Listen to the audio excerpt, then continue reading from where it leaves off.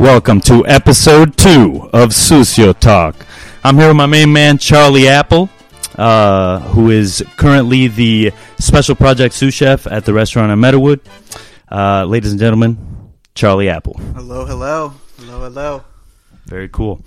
All right, so Charlie, it's probably pretty weird for you that we're doing a podcast in your home right now after so many years of you knowing me. But thank you for doing this. Appreciate that. Of course. We're sitting here drinking some red wine. Not exactly sure what we're drinking, but here we go. Some Spanish red wine. Oh, there we go. All right, some Spanish red wine. Yes, sir. So, Charlie, let's start from the beginning. Where were you born, sir? Silver Spring, Maryland. Silver Spring, Maryland, ladies and gentlemen. Yeah, man. And then where is that about, like... You know, I only know Baltimore. So how far away from Baltimore? Yeah, it's not really on the Baltimore side. It's okay. It's more kind of more towards D.C., that sort of area. Okay. Born there. Lived in Largo, Maryland for, I don't know, probably like 4 or 5 years. And then we moved over to Upper Marlboro, PG County, Maryland. That's where I lived my first 18 years. Hell yeah, Charlie. So, dad and mom, what do they do? What are their names? Let's learn about them. So we're looking at Alan and Sherry. Very cool. Sherry, both now, or Sherry's definitely retired now. She worked for DC Transportation, all that for a while. Dad is an author. Alan is an author. A published author. Yeah, he's written probably, 7 or 8 published books. That's badass. Yeah, a couple more books not published. Yeah. Right now he does book reviewing for Publishers Weekly magazine. Alan Appel, the thriller guy. Oh, yeah. Fucking Put dad. the plug in there. Hell yeah. Plug it in, Dad. What up, Dad? Very Solid. cool. And then another family member that I know closely because, you know, you guys stayed a couple days in my house is your brother. Yeah, that's Alan Appel number 3. Damn. That's my brother. 3 Alan Apples. Yeah. It's pretty badass. He's the third. Another, we call him Audie. This is his name because my sister could not pronounce it when she was young. So she gave him the name that he will now have. He's 54? We're still calling him Audie. So that's not changing. Audie spelled how? Audia. All right. Or Oddy. All right. Depending. That's cool. He kind of mixes it up. You know? At least you have a spelling for it. Yeah. Because most nicknames, I'm like, how you spell that? You're like, I don't know. Yeah. You got to write that shit on a Christmas card. We don't know him as Alan. That's awesome. Awesome. Yeah. All right. So you grew up going to school there, everything like that. And then when did you pique your interest in cooking? When did that happen for you? Probably around 14. 13. My dad was, I remember one of the first things I remember him ever making was pasta carbonara.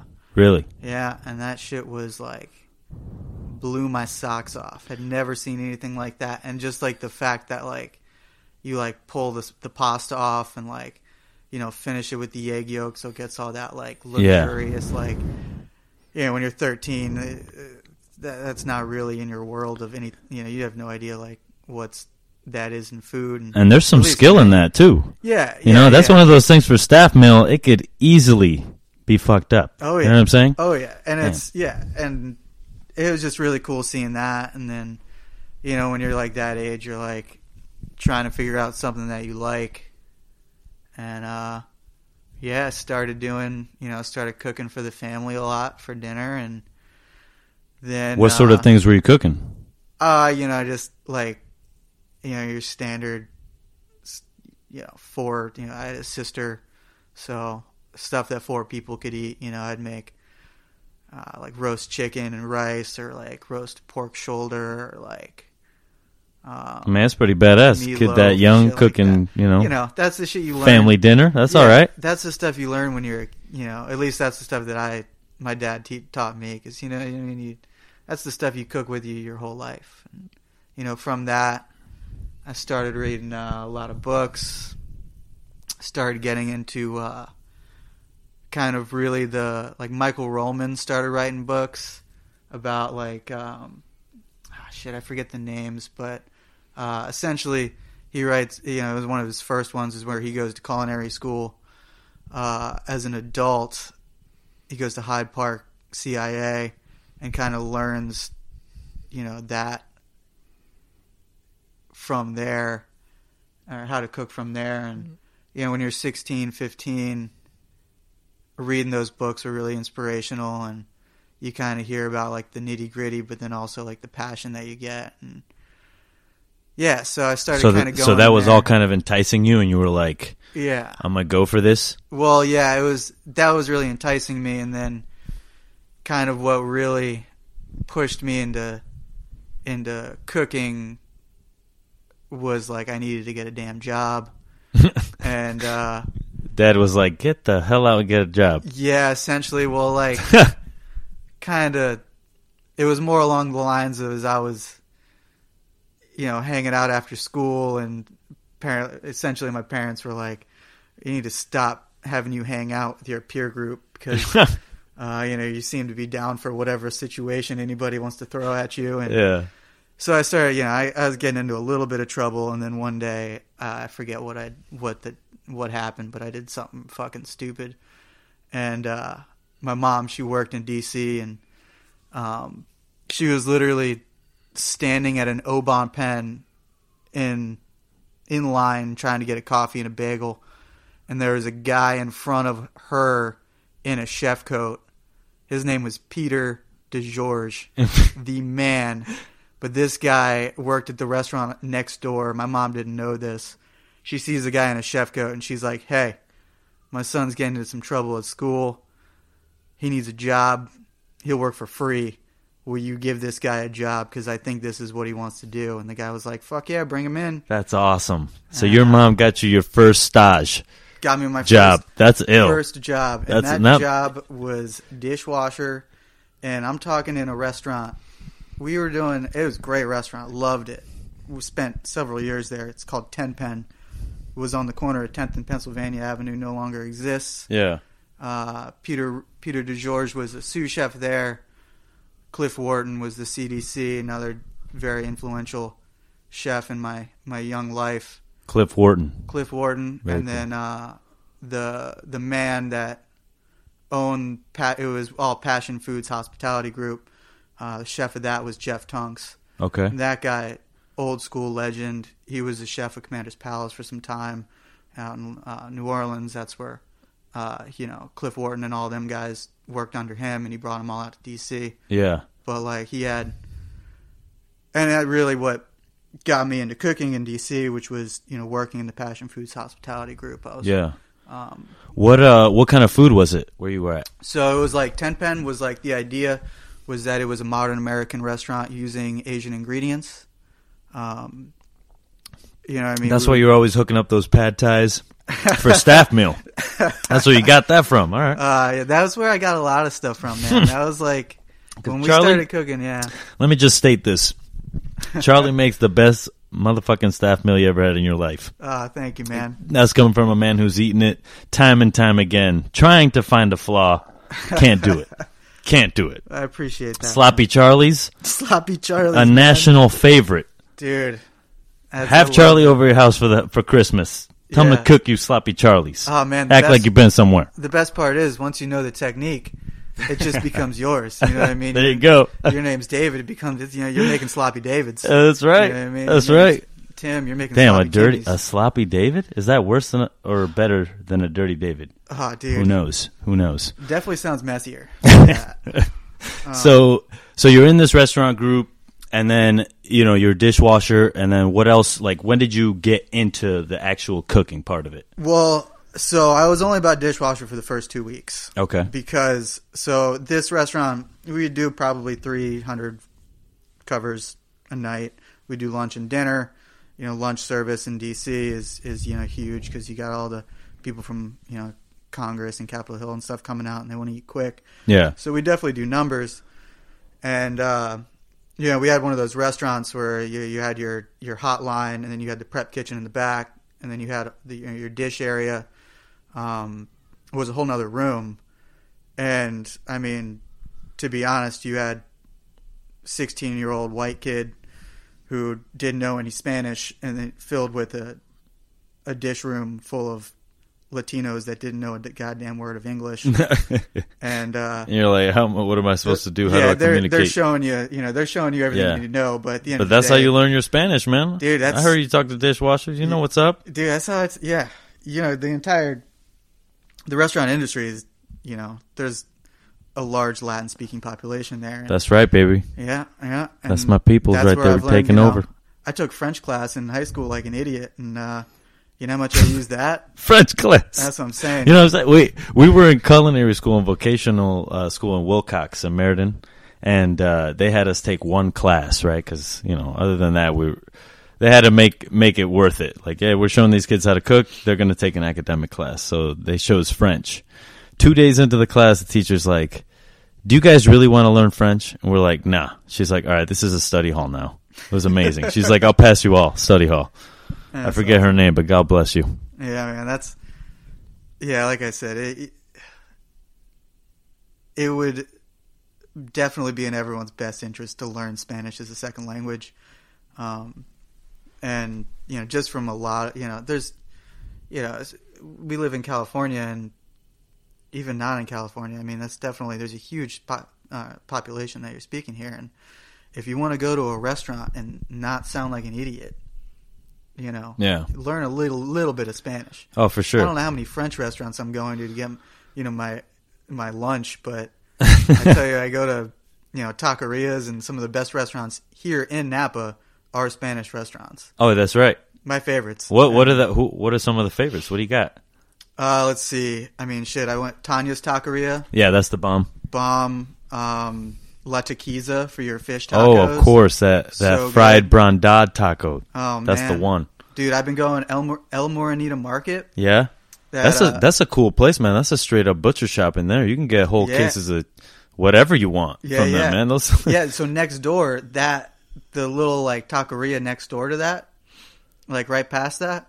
That's when I know I've been getting respect from the people that I work with. When I walk in there, like, you pass, baby. Exactly. They look at me and they're like, "How does this motherfucker know to come in here and eat this?"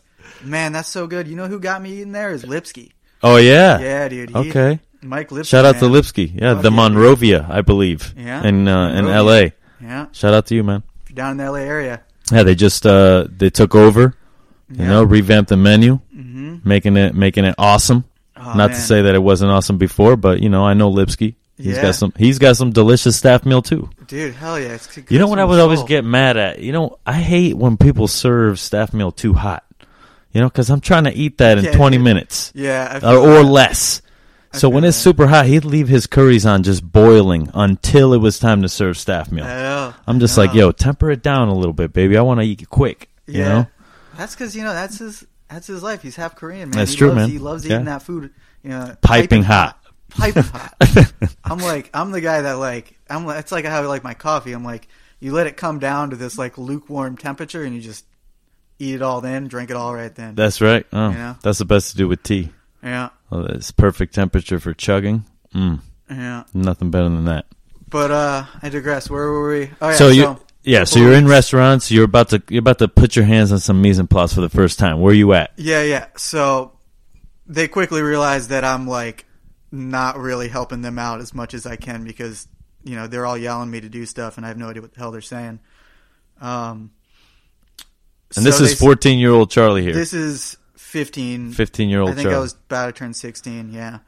And so I'm cooking essentially Friday after school. I'd get out of school, drive to the metro station, take the train in, start my shift, and then work Saturday, work Sunday. And then I was always doing sports and stuff, but whenever I wasn't, I'd be working. And what kind of sports were you doing? I was big into tennis my whole life, huge into tennis. But for school, I did swimming to keep myself fit for that season, and I did a lot of weightlifting after school that other season. Charlie was yoked. I was. Not no more. Swollen, as they say. Not anymore. All right. But was then. So yeah, they like I said, so back then they're like, all right, this kid wants to learn how to cook. They threw me in the prep kitchen, which was dope. I remember we had my first teachers was this gentleman named Ramon, and then we had this lady named Alice, but everyone just called her Mama. Yeah. Everybody, the chef Cliff called her Mama. Like everyone called this woman Mama. And my first job, we did Cliff's. He's Filipino, and we had the most amazing lumpia on our menu. And like literally, my job was I was to just separate the lumpia papers, like the lumpia rolls, because you get like the stack of like whatever 15 or 10 or whatever it is, 20, and they're all stuck together, so you have to pull them apart. Yeah.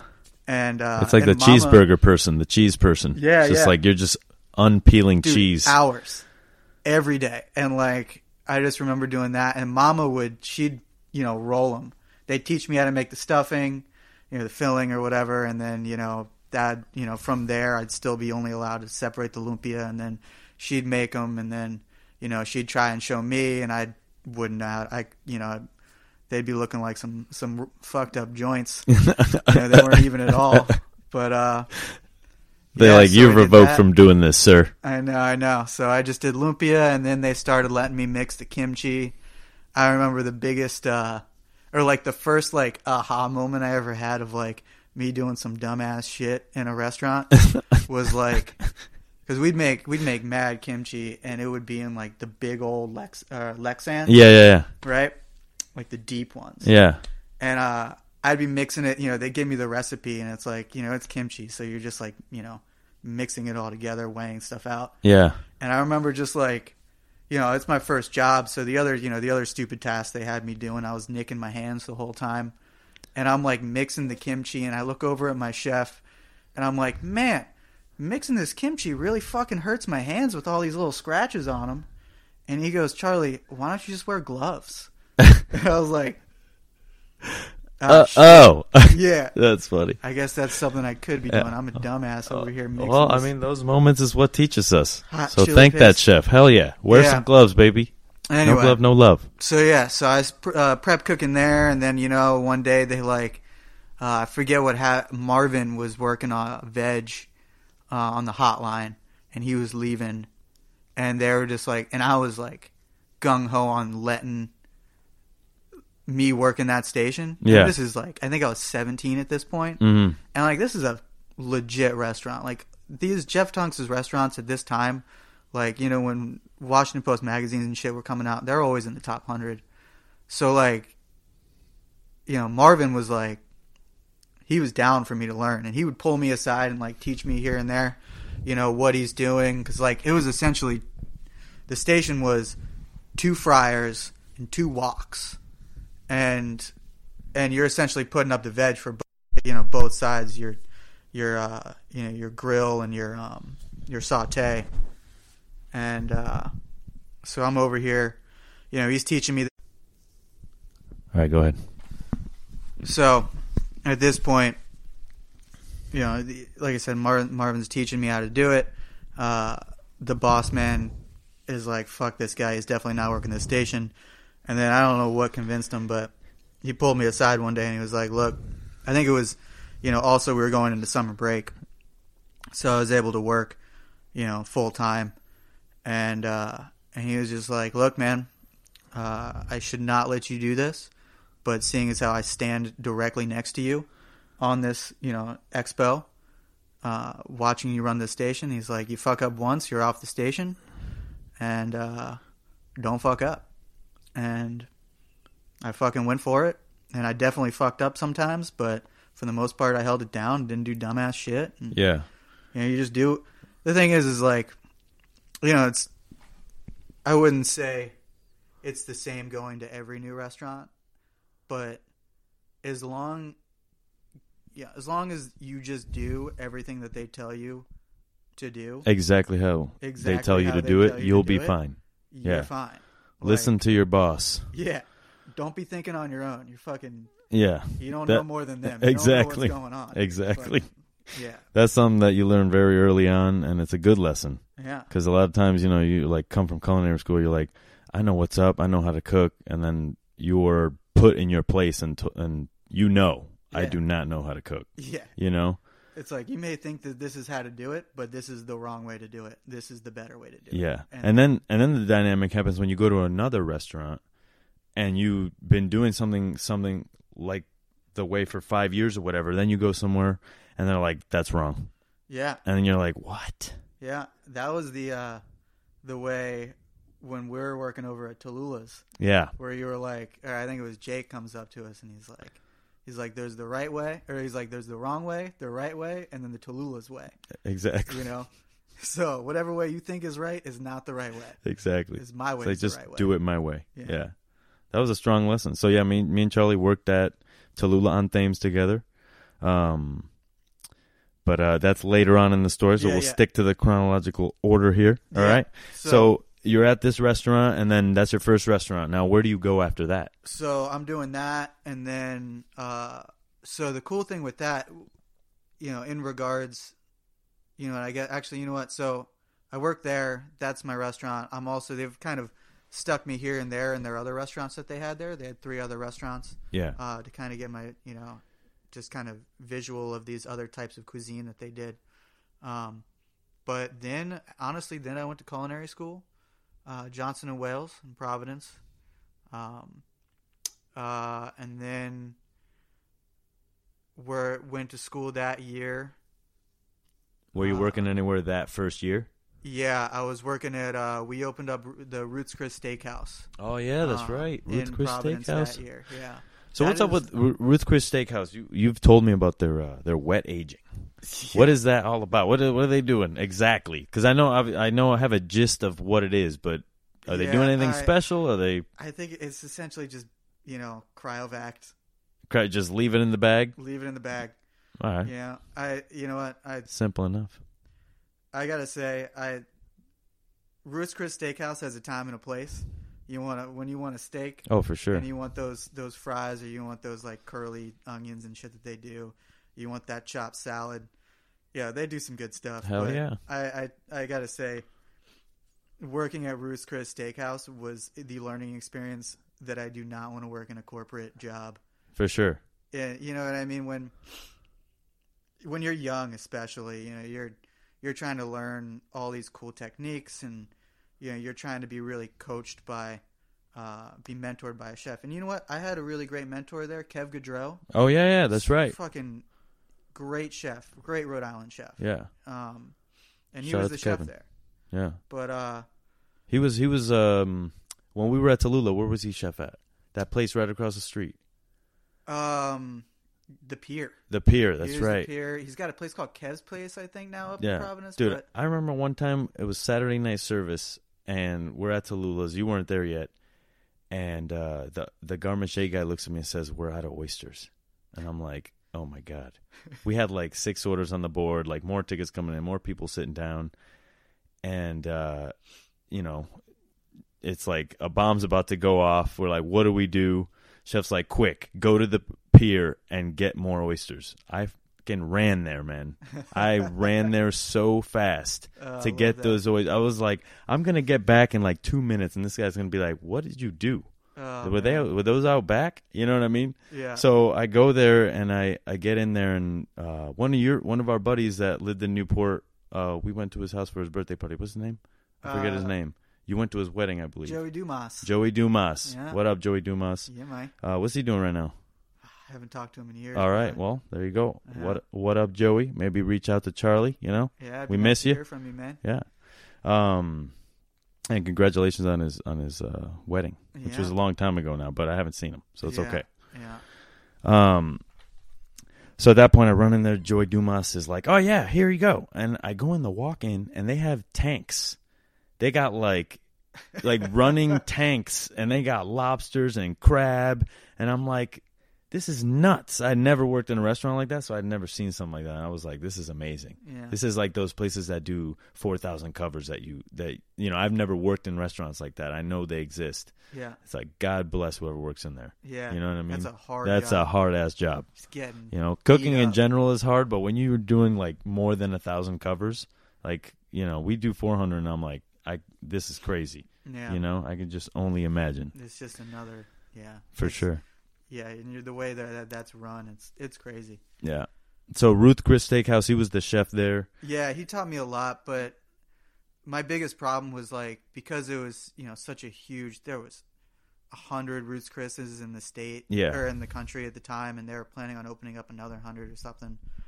And you'd get like this so and so chef, the regional chef, or the vice regional chef, and it's just all these guys that roll in suits, and like just bust your balls and then just walk out. And you're like, what the fuck just happened here? Like, this guy's not here all day. I don't even know him. Yeah, why is this guy coming in and hassle me because he thinks that my mise en place is fucked up when it's absolutely not. Yeah, and like, I don't know.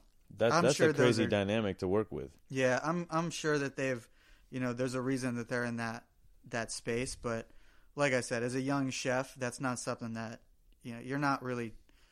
That's not constructive education. Yeah, you're not. Right there. When you're 19, you're not there to learn about SOPs.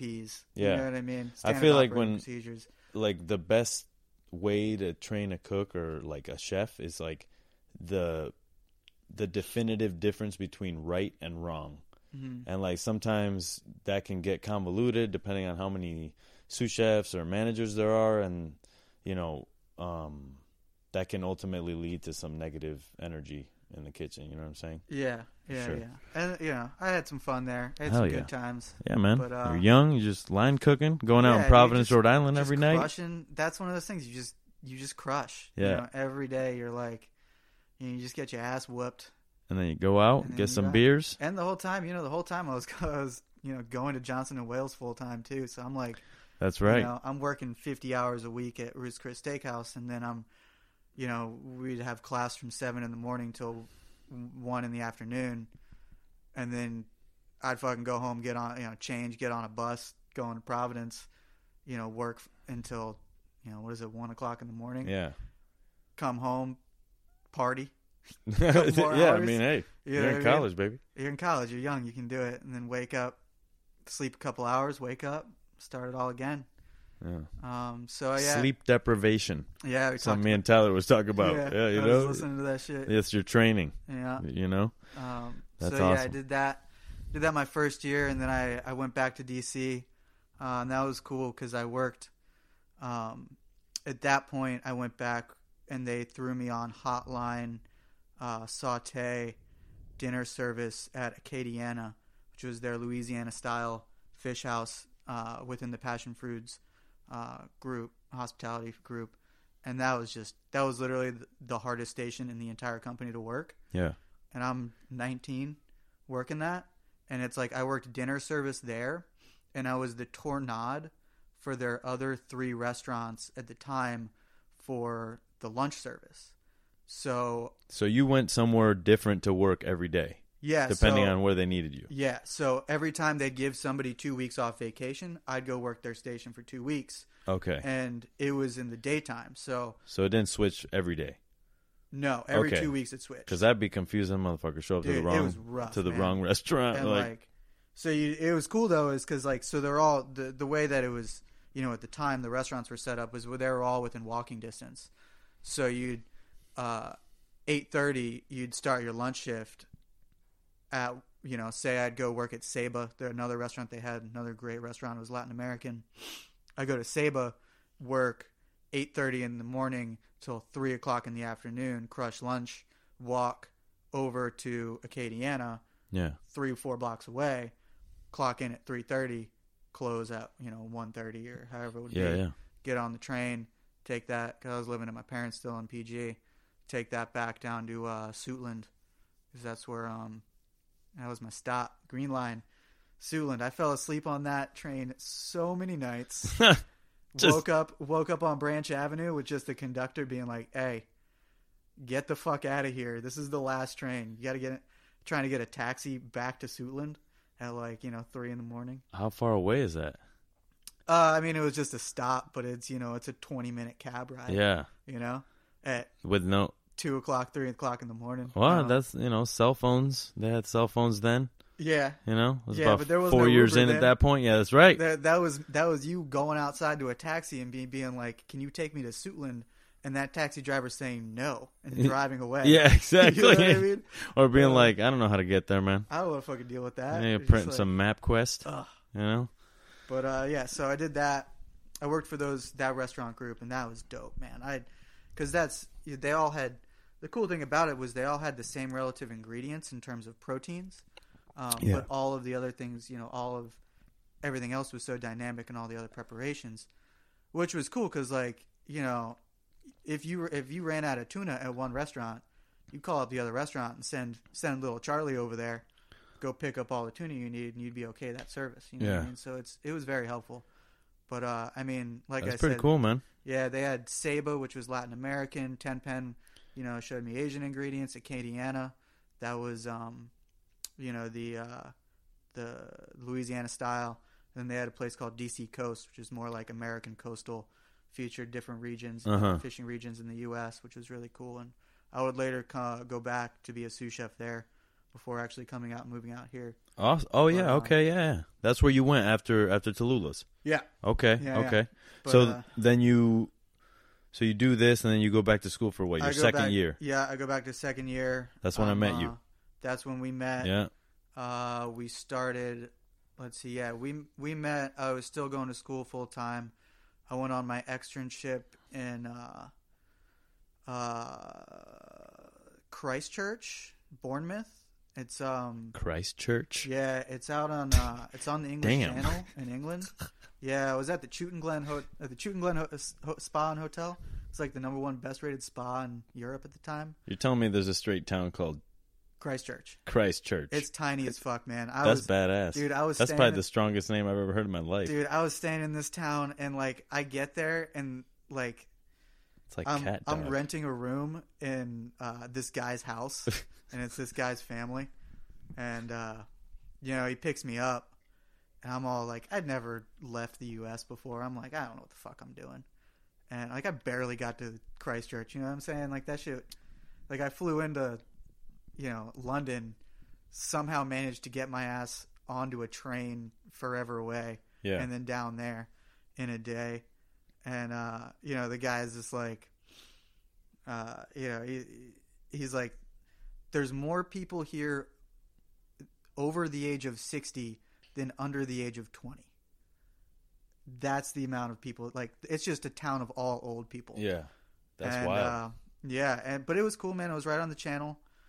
So like when and like they do a lot in Europe, you go and you work a morning shift, and then you leave for like, 3 hours or whatever. Siesta. Yeah, and then you come back. That's pretty badass, man. Yeah, it was hard to get used to because like, at first like the mentality of here, like I said, I'm coming from essentially commuting, working at a restaurant at 8:30, and then working straight through until 1:30.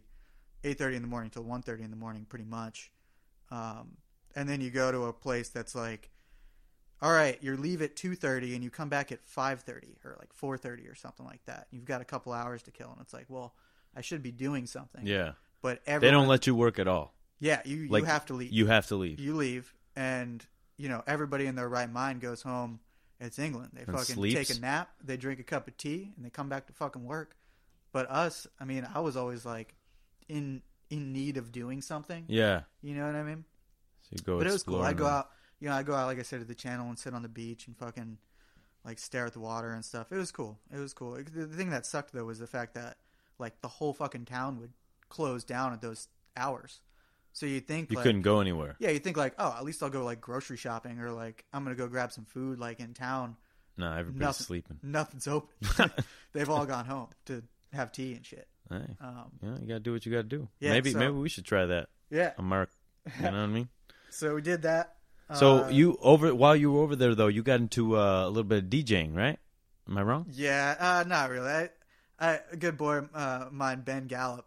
He Benjamin. Yeah, Benjamin. Yeah. Yeah, he used to be all into the dubs or the drum and bass. Yeah, because I remember when I went to your house in Providence, you had the turntables. Yeah, he got me all into it. He actually later became like a DJ out there a little bit. Yeah, and because we used to just come home from work and chill out, and he'd mix records and show me how to mix records and whatnot, and Shit's cool, man. It's fun doing that. Yeah, that's awesome. I mean, the music is great. I love drum and bass. Yeah. You know, getting into that. I actually heard a few songs. I got into it, and then I asked you about it because I knew you knew. I was like, hey, man, what's up with some classic 90s drum and bass? won't. Yeah, man. Oh, yeah. So you did that internship, and then what did that entail? Did you work all the stations, or did you just stay on one station? Nah, they kept me on. I pretty much like was doing like garde-manger stuff, which in that point was like, you know, like the terrines, that sort of stuff. I remember we had foie and like poi lentils. It was pretty classic. Yeah. How'd you find this spot? Out of everywhere that you could have gone. You know what's funny is the plan was to go to the Waterford Grill in London, which is like 3 Michelin star institution. Like they had a Waterford Grill in Waterman in the Waterman.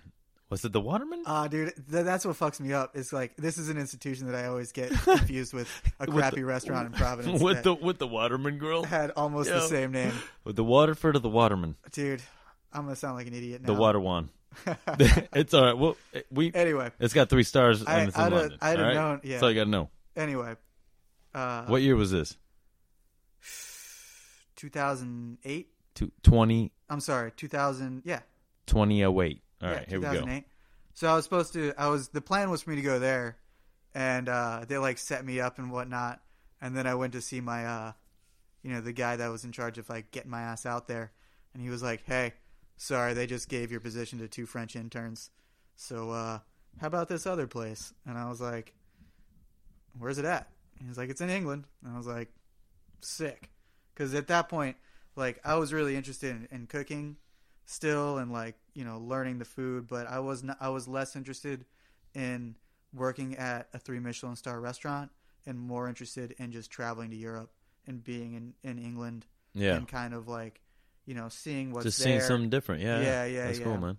So like I said, the Michelin situation wasn't like a make it or break it for me. Yeah. And then they did wind up the Chutengloed did wind up they had 1 star. Nice. That was after your internship was over. Yeah. But yeah, man, I met some sick chefs there, like, and you know what, like, which is nuts because so I was doing that when I was 19, and then there's a big gap between there and my time at MEADOWOOD, but the young cooks that I was working with at the Chutengloed that were also doing their internships and whatnot. Yeah. Later became great chefs throughout Europe and England, and like a lot of people would come, and we would know the same people. Yeah. Like. Yeah, I remember that you had that connection with people. Yeah, it was cool. Like man. This guy. When did that happen? That happened to you in a 12 days, I think, or something like that. Yeah, it's happened to me a few 12 days. Ben when he came out too. Yeah, that's right. Ben Champkin. What up, Ben? We knew we had some mutual friends. Ollie. I forget Ollie's last name, but he worked with Ben. Yeah. And I remember Ollie as being this like goofy little kid that now is like fucking running Simon Rogan's restaurants right now. He's a fucking badass. There you go, man. The persistence, the ambition. Yeah. And I mean, even Lucas too, because they were at. Oh, that's right. Lucas that just worked at Tram, right? Yeah. He was at what's the restaurant in the Ledbury? The Ledbury. Yeah. So you know what, man? That was like I took a trip in February and I went and ate there, and it was amazing. Yeah. I went for the lunch menu and I had the lunch tasting, and it was spectacular. Yeah. Like the dining room is beautiful, the service is perfect, and then at the end of it all, I got to go downstairs and hang out with the chef for probably like an hour while he just did service. They fed me my last bite down there, and he just did service, and I was like, this is awesome. And he walked me through everything, and like I got to meet all the cooks, and he was like, video it, like take pictures, whatever you want, and like that was an awesome experience. That's a cool, man. That's what's great about the restaurant industry, man, is if you're a cook here and you're a cook there, we'll take each other under each other's wing. Like, yeah, man. You want to see what we're doing in the kitchen. You want to see what we're doing in the restaurant. What are you doing after this? You want to go get drinks? Yeah, like exactly. What are you doing tomorrow? Come go eat at these restaurants. It's a tight knit community. Yeah, man, that is quick to make you family. Exactly. Like within a week, if you act right, if you push, if you work hard, you're pretty much in. Yeah. You know. Yeah. And that's where because we knew Lucas. He and I had a mutual friend, Matthew Hewlett, who was, when I was at Shooting Glen, he was on Fish, and he was just a fucking gangster cook, and he was young. Yeah. And he wound up being, going to the Fat Duck and being the Sioux, and I think the executive Sioux, and then he went to Ledbury and was the executive Sioux at Ledbury. Yeah. Dude crushes. But, same deal. This guy comes from the Czech Republic, and he's like, hey, do you know Matt Hewlett? And I was like, fucking yeah, I do. And he's like, he was my chef whooping my ass every day at the Ledbury. And I was like, oh, shit. That's crazy, man. Yeah. Yeah. Legacy. Yeah, Once again, man. That's all it is. Dude. It's cool, dude. Yeah. So then, you know. So I come back. Yeah. Yeah, I come back to college because I'm getting, I got a bachelor's degree at Johnson & Wales. It's a 4-year degree. So I come back. I'm going to school, same deal, but I still need to get a job. Because like I said, I was telling you earlier, I was really into tennis. Yeah. And the idea at a young age was that I was to get a tennis scholarship, and that is what would allow me to go to a university. To university, you know what I mean? You can't just, they're expensive. Yeah, they're really expensive, man. Yeah. And I definitely had academic scholarship with that as well, because, you'll find, there's a lot of people out there willing to give you money if you write essays. Yeah. You know what I mean? Like James Beard Foundation, things like that. If you're young and you're trying to get $500, $1,000, that's a big amount of money for a quarter, you know what I mean, or trimester, whatever you're going to do. Anyway. So, where was I going with this? I'm back. I have to get a job because it's a D3 school and I get no tennis scholarship. So, tennis is gone from my life and I have to get a job to, support myself.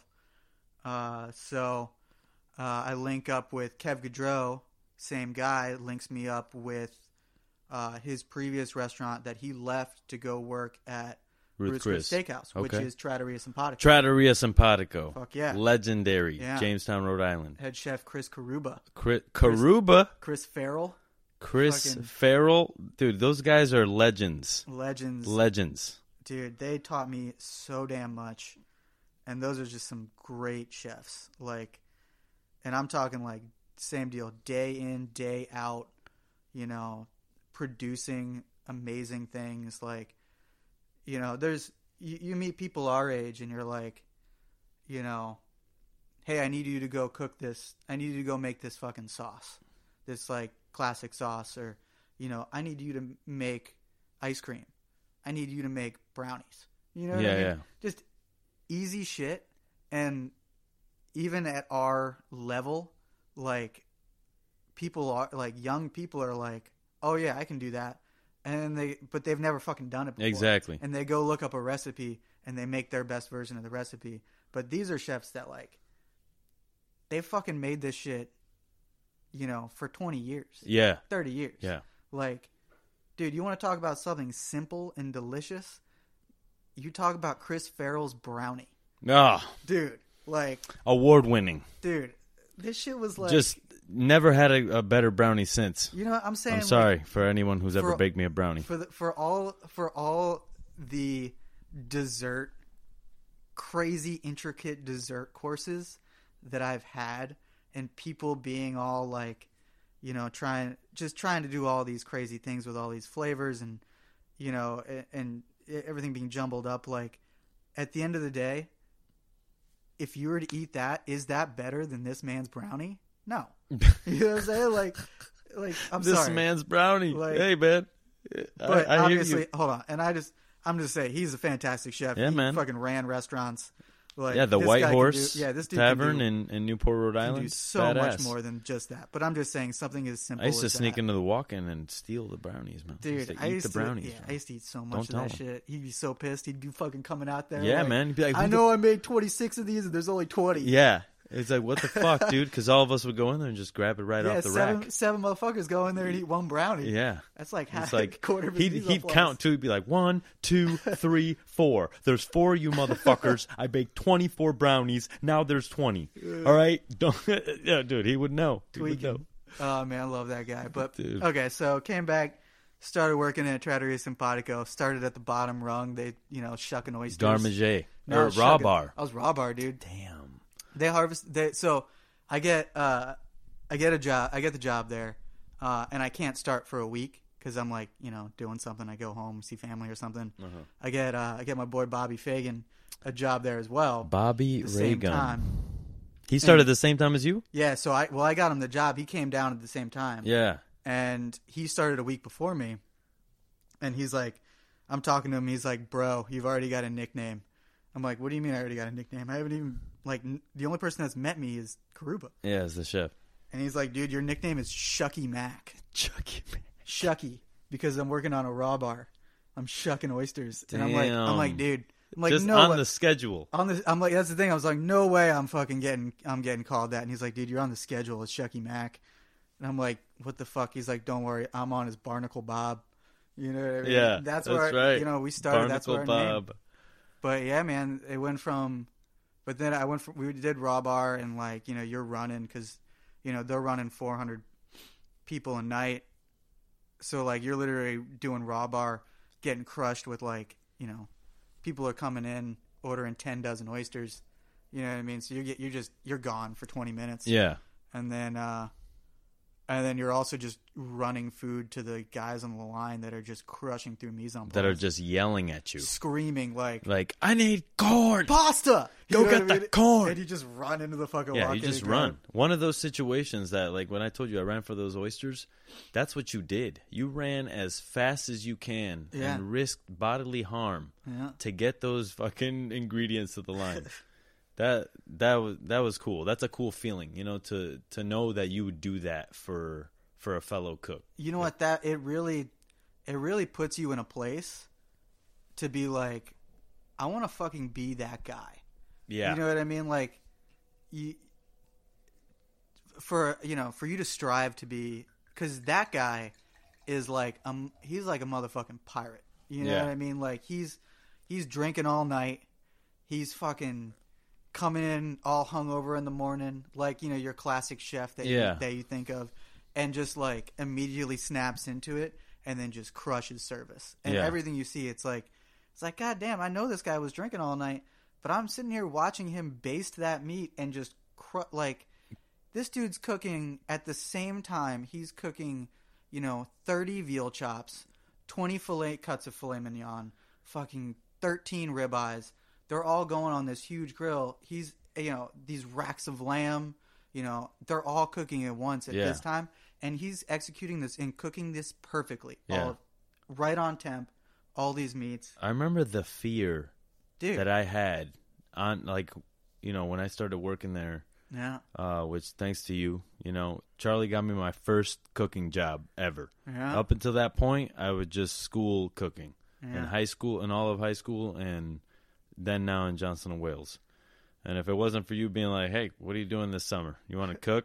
I was like, yeah, I want to cook, Yeah. And went down there, and Stas got the job pretty much just because Charlie said, give this guy a job, not because I did a good job at all. Dude, I mean, honestly, that's kind of what it was, is I was at the point where shit, if I don't get a body in this station, I'm going to have to work this station too. Yeah. You know what I'm saying? Yeah.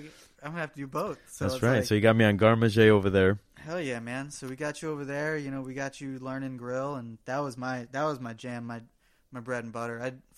Lunch grill, baby. Yeah, I did. I remember Mundy put it to me. He's like, because we were driving to work, you were already there, and we were working dinner, and we were coming in, and he's like, you see that fucking board right there in front of the restaurant?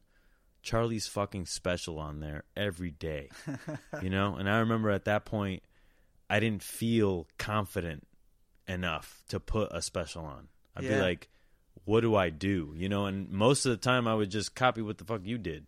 Whatever you did the day before, and just change an ingredient and just, you know what I mean? But that, I remember that, anxiousness. Yeah, of that feeling in the pit of your stomach. Yeah, but then at the end of the day, now looking back on it, I was working somewhere where people were better than me. Yeah. And that is what I needed to do. Because at that point, how long had you been working in restaurants? I was 20, so I'd been in there, give or take 5 years. Yeah. So I'd have 4 years of schooling, which is cafeteria work, and if the teachers come into the fine dining kitchen, they can order shit. But it's that's it. Yeah. To actually work in a restaurant is the best training that there is. And that school can't give you. Yeah, and it's and it was really cool to be able, we had our whole group of culinary, this restaurant is in Jamestown, Rhode Island. It's a 40-minute drive south of Providence. You essentially drive onto an island to get there. There's some great road trip stories there. Yeah, there's some great stuff that happened. But you got flashed. Some ladies. So much cool stuff happened. Sitting in that traffic. Yeah, sitting in that beach traffic, just hot. Yeah. Just, But so we had a crew. It was at one time there was probably six or seven guys. Yeah, 6 Johnson and Wills guys. Yeah, that were going down there at one time, and they're all our friends. Yeah, Andrew Marsilio. Bobby. Shout out to Andrew. He was last time I saw him, I went to eat at a restaurant he was at in Westport, Connecticut, I believe. Yeah. A Walrus and Carpenter. Yeah. Is bomb. Yeah. And then what is Bobby doing right now? He's in Boston. Yeah, Bobby's in Boston now. He's working with the he's doing a bunch of management with the the Tate bakery situation. Yeah. He's running I don't know, 7 bakeries or some shit. Yeah, man. Breakfast spots, but yeah, man, it was cool. We had Dusty coming down there. That's right, Casa Dustin. At one point. Who was Karuba's brother. Yeah. The chef's brother. Yeah. Chilling with us. And but dude, it was so cool to be on cuz that's the thing is when you're coming up with these specials, Karuba would work with these farms in Jamestown. Farmer Jen. Remember Farmer Jen. She's sexiest farmer I've ever seen in my life. Oh. Just hot. Back before I even knew what hot was. Dude. I was just I don't know what I feel for this woman, but I feel it. Farmer chicks, man. And she'd come in with her fucking... I remember those cayenne peppers that she brought in? Yeah. Dude, yeah. So they bring in cayenne peppers to the restaurant, and I make the mistake. I had cut myself a handlebar mustache because I was doing that event with Chef Jake because I had both jobs that summer. Yeah. I was working at Chef Jake's Tallulah on Thames. That was before Charlie got there, and we were both working at the Trap. Yeah. And fucking... We had that strawberry cayenne jam. Yeah. That pepper jelly. Yeah. Or so she brings the cayennes, and I'm like, oh, sick. So I work with them. I'm like, man, this is such beautiful peppers. And then I fucking just rub my mustache one time, not even 2 times, just one time, just the mustache though. And so I had a handlebar, so it was only this one outline on around my fucking mouth. This is while you're working lunch. Yeah, service. I'm working lunch service, and I'm like, Charlie, I need you to take over right now.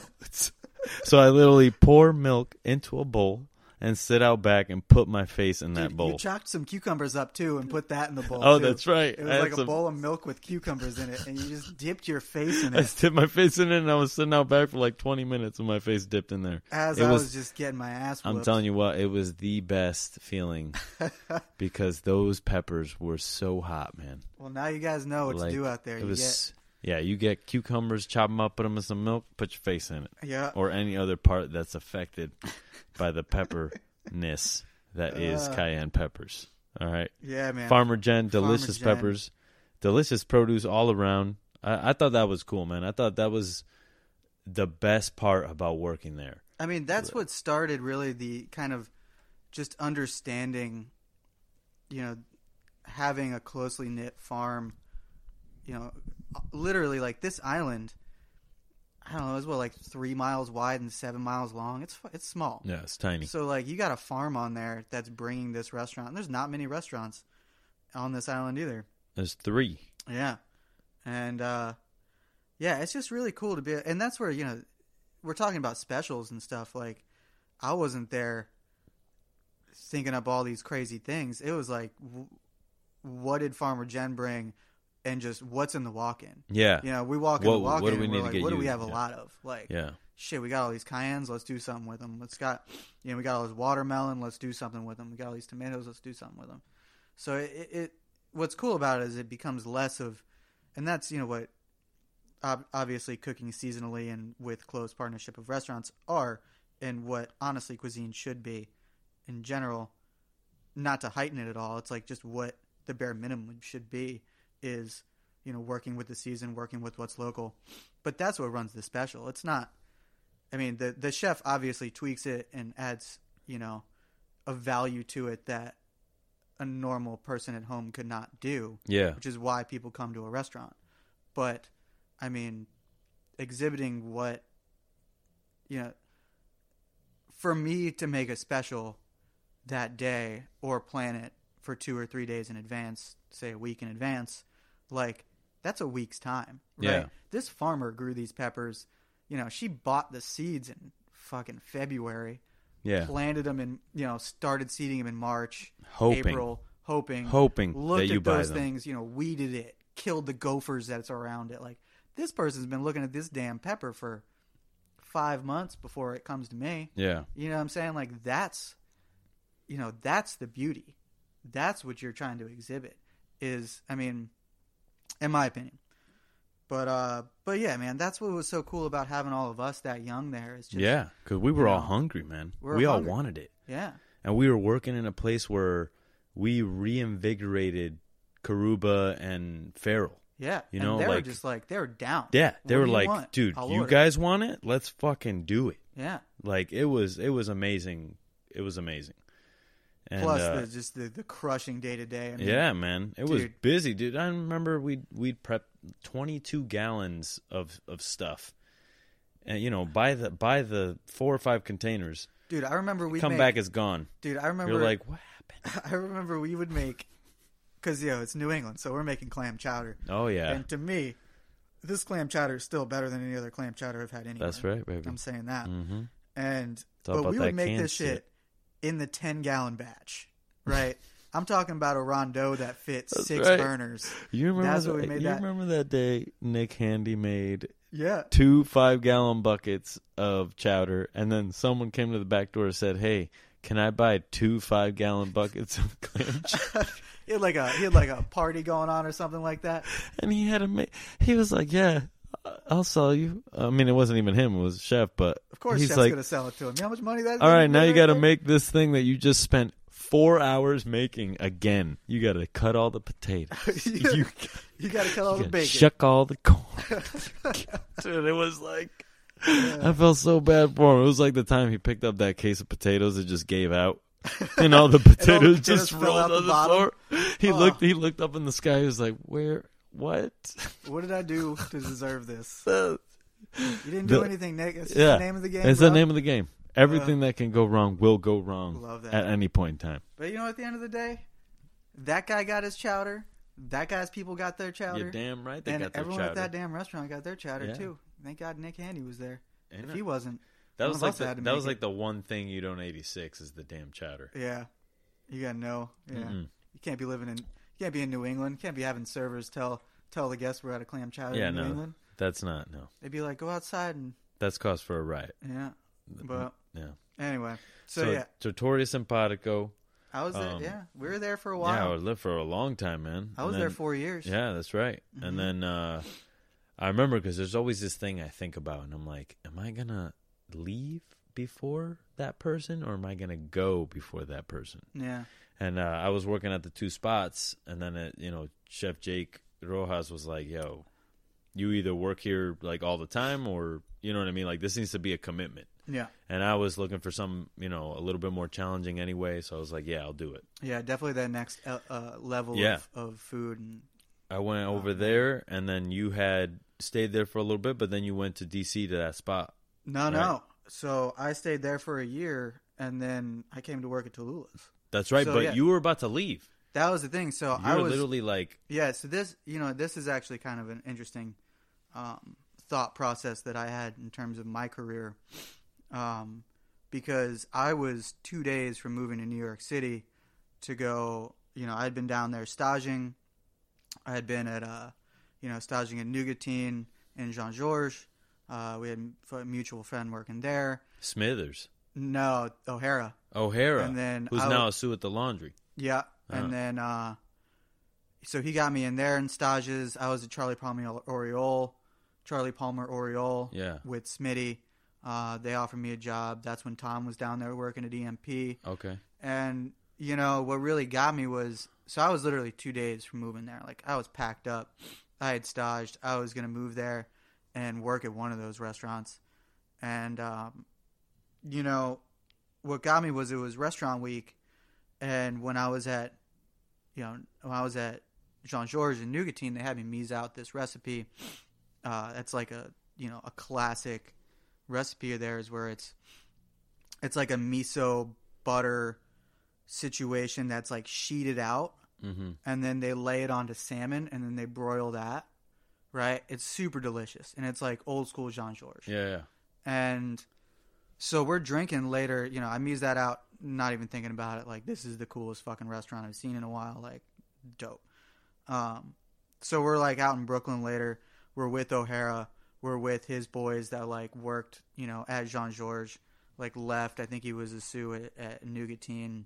You know what I mean? It's very, a lot of these guys are bouncing. They bounce throughout these restaurants, and they get this sous. He's a sous at this restaurant, and he's making his restaurant week menu, and Sean's like, "What are you gonna do?" And he's like, "Oh, hey, I'm thinking about doing this like salmon with like a miso like crust."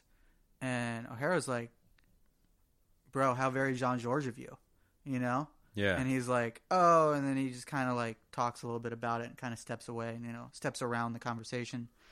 And I'm like, that's kind of weird. And then I go home. I'm in Providence. That's when I was living in Olneyville. Yeah. And I'm doing research on my own, looking just at other menus in New York, you know what I mean? Because at this point, I'm like, New York is that's the mecca of where you want to be as a chef. You can move to New York.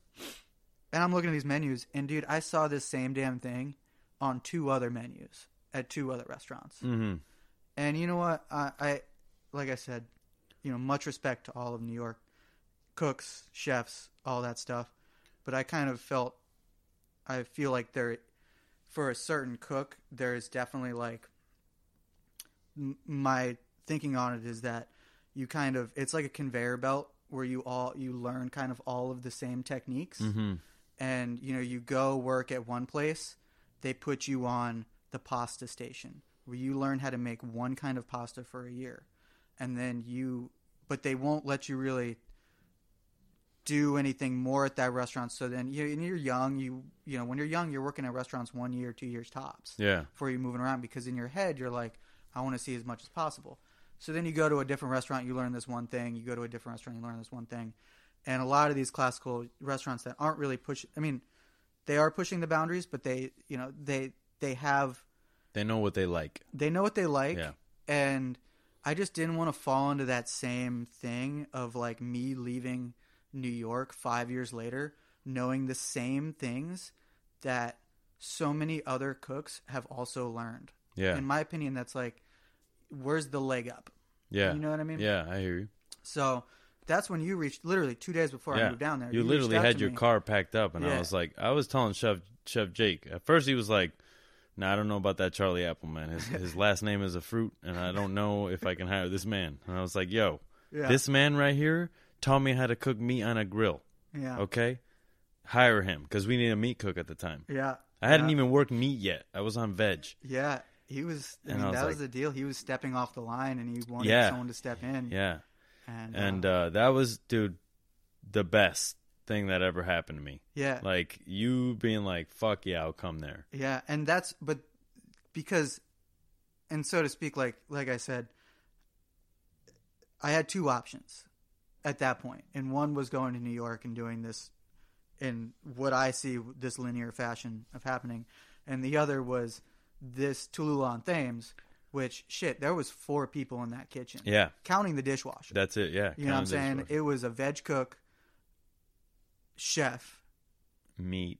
Which was, he did all the meat, he did all the fish, and he did all the pasta. And then you had your pastry garde-manger. Yeah. And then you had your dishwasher that did bread and butters as well. Mm-hmm. Because you fucking worked. And there was 4 burners on meat and 6 burners on veg. On entremet, yeah. And 2 of those burners were taken up by like a heating station thing. Yeah, and one of the meat stations was like a pasta water. Yeah, which I remember that the first thing that was taught to me on veg was how to place your pans. Because you had this one rack and you had to figure out how to put so many pans on there with sets. And keep them hot. And know what they were when you put them there. Yeah. Right? You got 2 tops. You got 3 tops. 2 tops, 3 tops, tops, whatever. Yeah. And sometimes you'd use the 4 top for a 2 top and be like, damn it, I got to fire another 2 people's worth of whatever. That was the other cool thing. Is like the kitchen was so small. The most amount of plates we could plate at one time was a 4 top. Well, one table. One table. If we had a 6 top, it was like, Garmache, stop what you're doing. Yeah. We're using your line, and here we go. Yeah. 6 top was the most, and we had 2 of them. Yeah. Yeah. And, dude, Kellyanne and Jake, they ran a tight operation. Dude. That was a war every night. Every night. Because they were booked solid. We were doing, 3-course tasting menus, basically. But people would order a la carte, too. 3-course or 5-course, yeah, too. 3 or 5 course, that's right. And that was my chops right there. That's where I learned to, like, bang. But still hold yourself back and be able to do it with good quality and great intentions. Yeah. I remember one of the times that, like, we'll say we got yelled at, and the thing that came out of Chef's mouth was, I was already frustrated that I had fucked up another thing, and he yells at me and he goes, "Cook with love." Like, literally. That was so angry, so loud. "Cook with love." And I was just like, and it like sparked something inside me where I was like, something changed, and I was like, if I'm going to be frustrated about a situation that happens during service, then I'm going to use that energy and make positive things happen from that. Hell yeah. Like, my pasta that goes out maybe 3 minutes late, maybe 4 minutes late, is going to be fucking amazing. Yeah. Better than the fucking on-time pastas. Yeah. So that's something that you learn there for sure. Hell yeah. And then going back to what I was talking about, like, like I said, you're going, Tallulah's was able to just, like I said, you're doing all your fish fabrication, you're doing all your meat fabrication, you're doing all your, your pasta. Like, you just learn so many things all at once because you have to. Yeah. And I remember, like, my first couple of weeks there, because I moved out of my place at that point. Yeah. You know what I'm saying? Like, I had given my notice. I was out of there, but I had stayed in Rhode Island. So I was living on Dan Wright's couch. Daniel Wright, what up? What's up, man? We lived on the same street. What are the fucking chances? I know. And you stayed up right up the street from me. That was awesome. I'm living on this dude's couch, and dude, I'm struggling because I've never cooked at a level of food like this. Like, I can cook. I know that. I'm a very good line cook.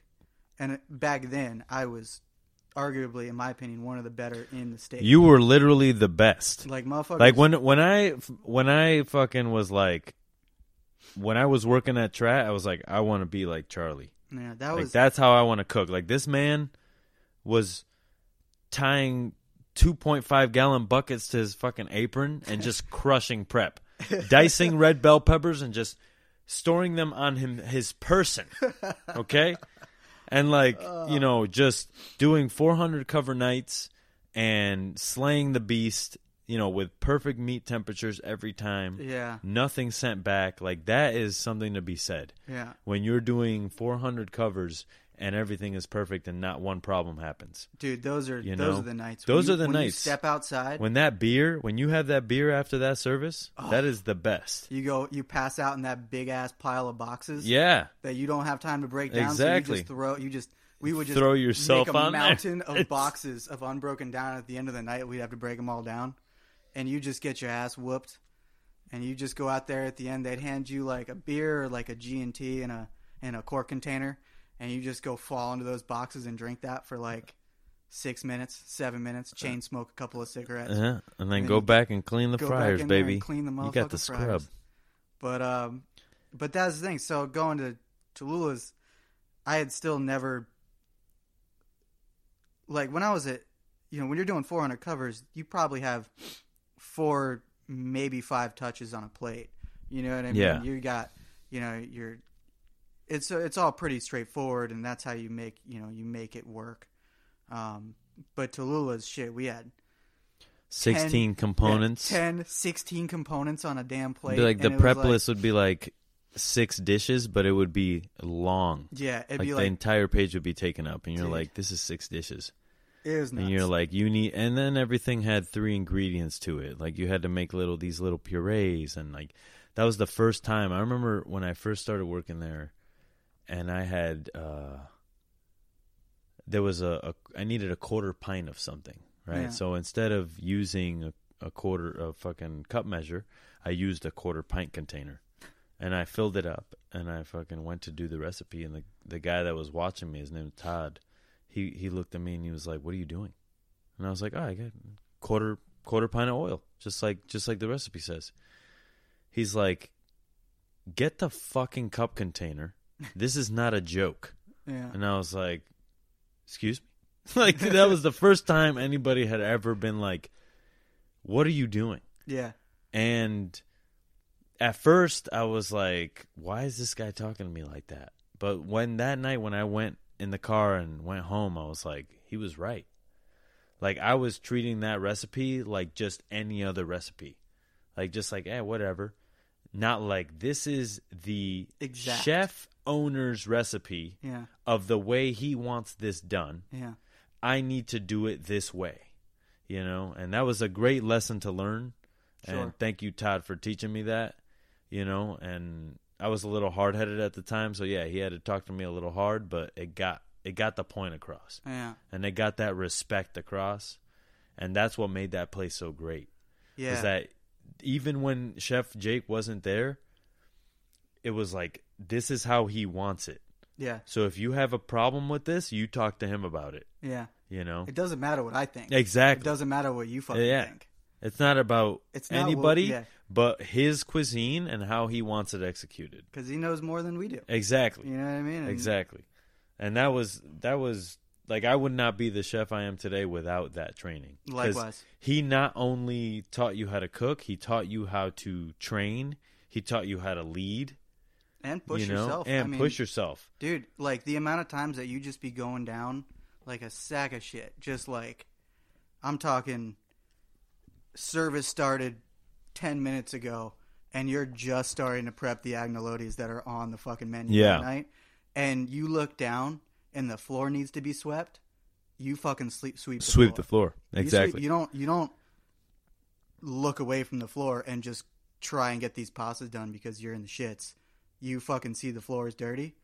That takes priority. Yeah. And that is a huge lesson that I got there. And I'm talking about like on a larger scale. Yeah, for sure. Like it's not, and that's the other thing is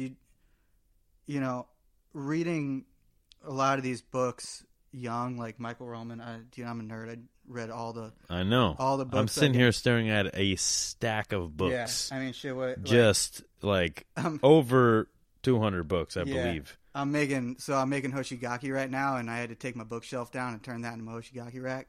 So I got just piles of books right now. Yeah, sitting in my living room. We're in Charlie's apartment right now, and there is more than 16 cases of persimmons in here. Yeah, you got to.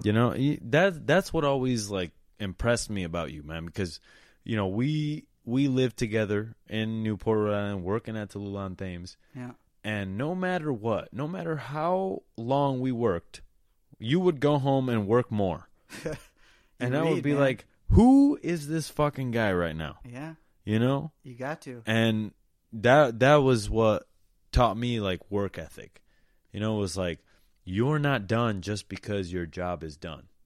You go home, like your life is being a chef. Yeah. You live your life as that, and you just work all the time, basically. Yeah. And that's what gives you, that really is what changes you into the person that, you got two people.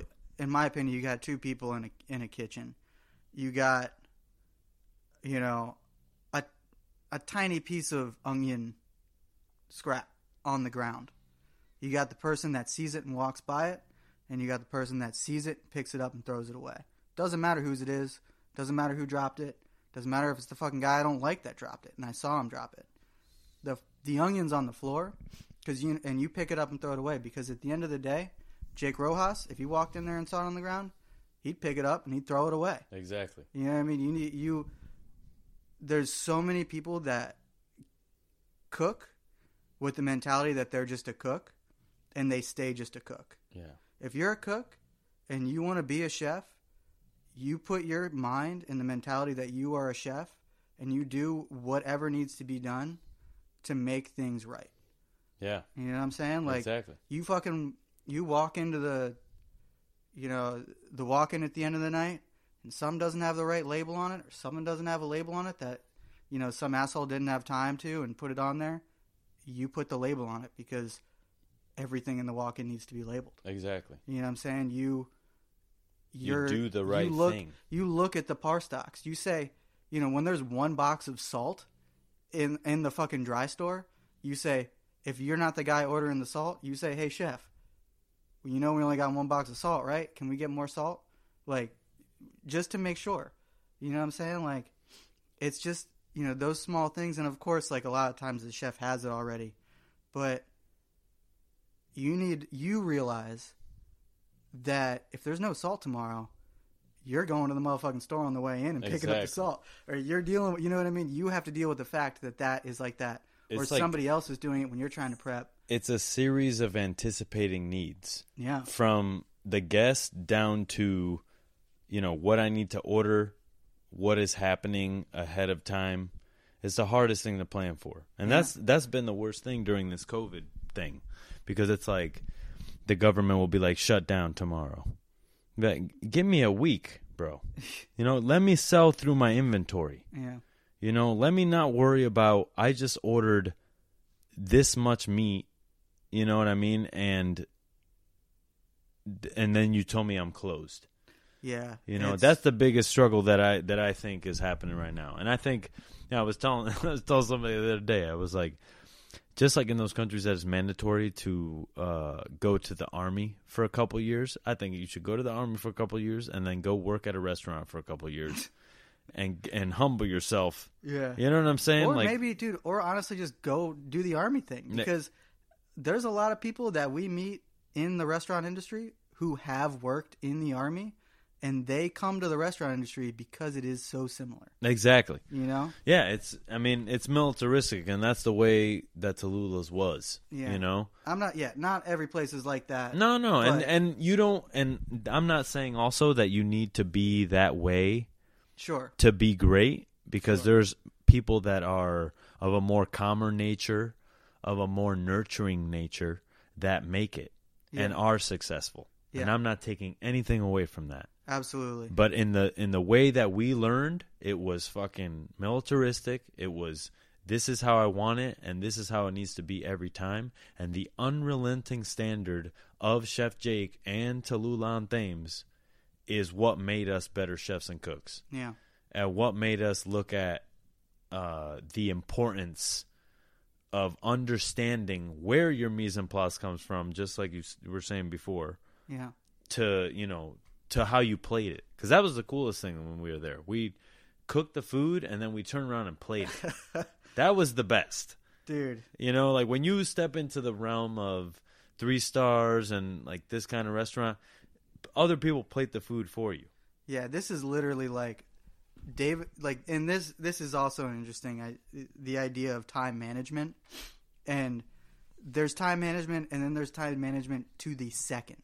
Yeah, to look to your partner, who you have to complete this. To complete this plate, you need to be there at exactly the same time, and to have no seconds to spare. You say, when are we coming up? And if the answer is 4 minutes and 20 seconds, which it can be, 5 minutes and 15 seconds, you each have a timer. You hit that timer.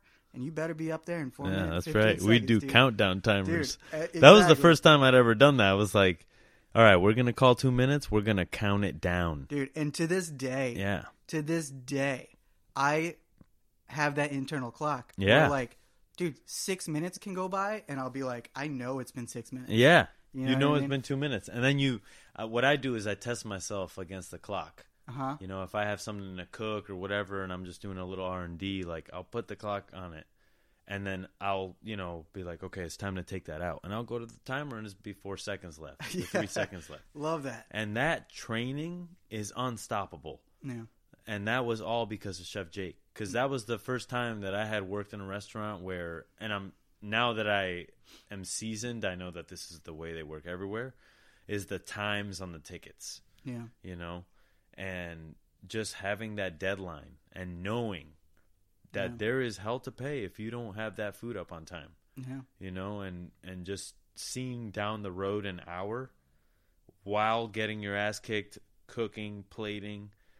That was the best training I could have probably ever had. Yeah. Yeah. Trying to plate while you're basting meat. Yeah. Like, exactly. You know what I'm saying? Like turn around, get temps right while succeeding at that at the end of the night and having a great service. Like there is nothing like that feeling. Dude, and the feeling and coming up to that. Like I said, that when you're prepping that service and you're like, "Oh shit, I may not make this." And you have that anticipation in the gut of your stomach that just feels like an air bubble. And you're like, and you don't have time to think about it. You just have time to prep as fast as you can. Exactly. And then to feel that wash away as you get into the groove of service. And then to crush and then end your night. Dude, no better feeling. No better feeling. Oh. And the thing is, the stress happens in such a short window of time. Yeah. It's like 2 minutes at a time. Yeah. Of stress, of the hardest, most intense stress you've ever felt in your life. Yeah. Like, am I going to make it? Like, am I going to live? When you're wrapped up in that, that's the most important thing in your life. Yeah. Past anything. Literally the most important thing in your life. And right now we're talking about cooking food. Yeah, exactly. Yeah, we're talking about That's cooking it. food. We're just not cooking talking, food. Yeah, we're not talking about saving lives. No. We're not talking about, the vast majority of things that people should be terrified about. Yeah. But still, when this is your life and this means the world to you, it's, like I said, that I'm sure there's a lot of other industries that get that same high off of that, that feeling and that, that anticipation, that fear, all that. And I'm, even within the industry, there's a lot of other, feelings that you're getting from it, but you can't, and that's why people come back to cooking. Yeah. You know what I mean? That's why people come back. That's why people will leave the kitchens. And then that's why chefs that work in restaurants will leave because they're like, I don't want to do this. They go do something that's easier and then they come back. Yeah. You know what I'm saying? For sure. Because they miss it. Because they're not being challenged enough. Yeah. It's a challenging thing on so many levels, physically, mentally. Yeah. Just like, are you ready to take this on? It's incredible. Anyway. So you leave. We both leave that place, or actually I leave. I left did first. you leave before me? Okay, yeah. I left first. I went down to D.C. Obviously, you took over the other place, or you were a sous chef there? I was a sous chef down at D.C. Coast. That was really great for learning kind of the because as much as it's important to learn how to cook well, you do need to learn the business management side of it. And I remember you were like, I need to learn the business side of this. I need to go. And that was a really great place because it was so structured. And it had been, DC Coast was an institution. That restaurant was there. No longer exists, but 22 years, something like that.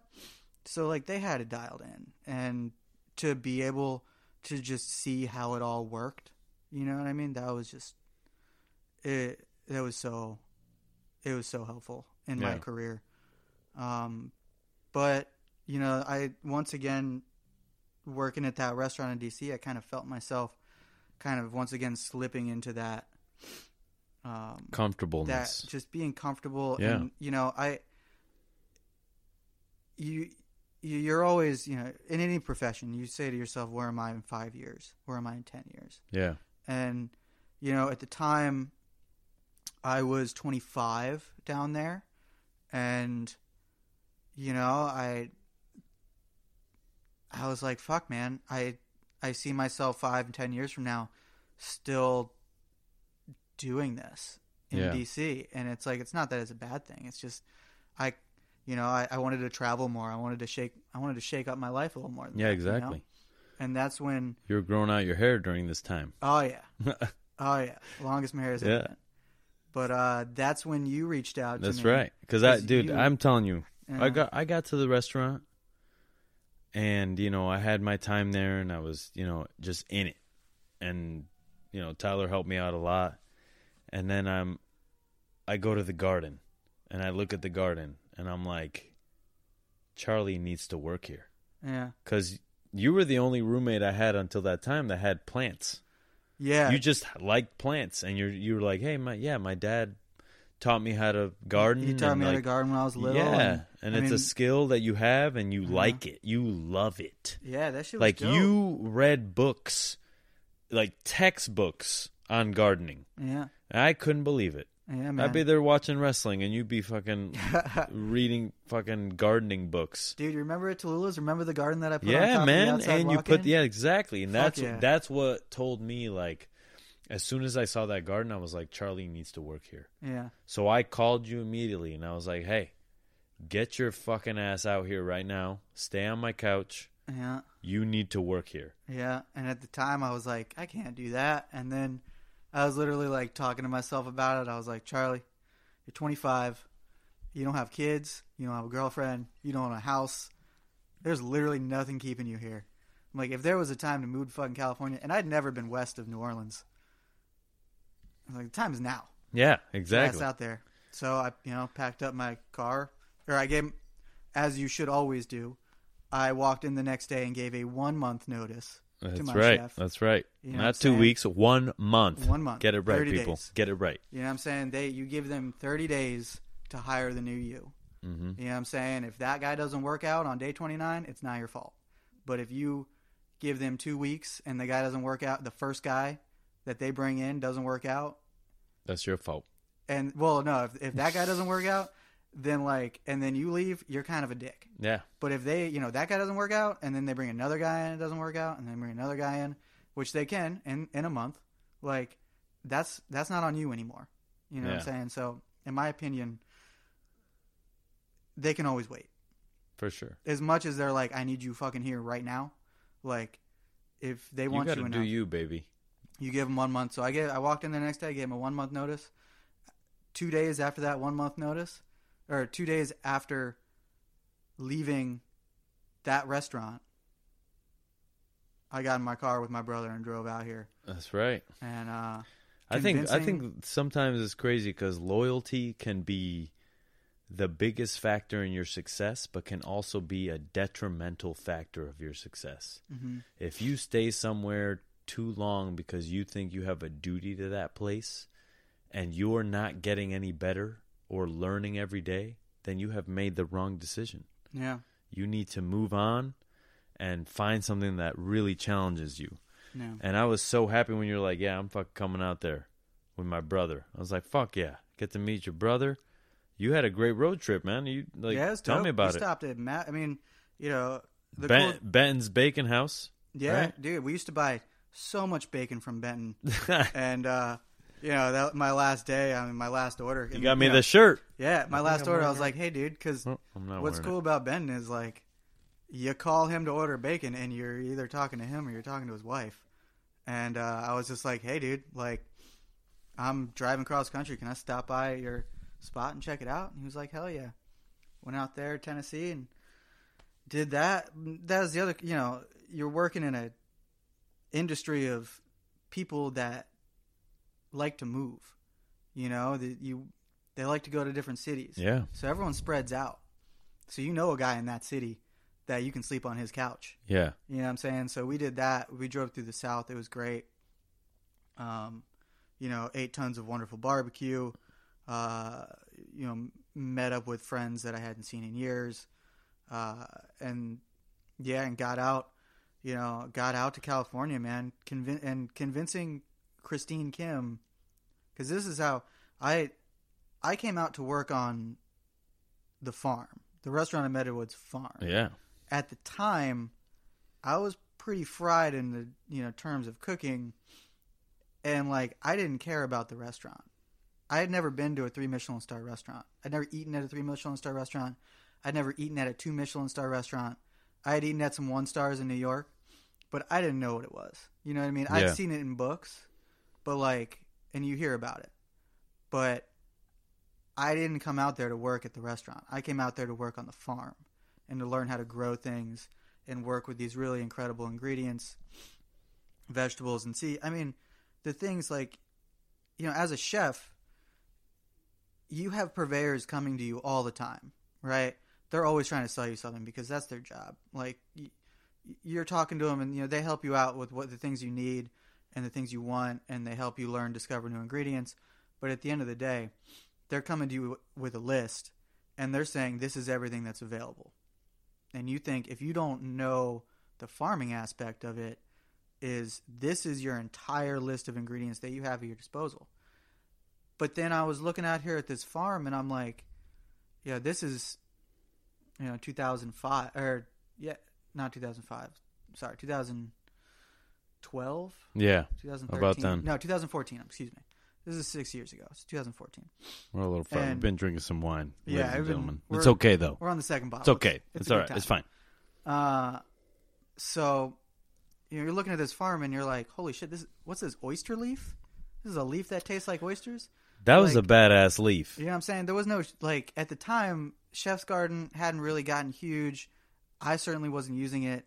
It was there. I'm obviously not knocking that. It's a really wonderful company and farm and all that. But, I'd never seen oyster leaf. I'd never seen anybody ever list oyster leaf on their, as a available thing to buy. Yeah. I'd never seen sea fennel. I'd never seen... there's so much stuff.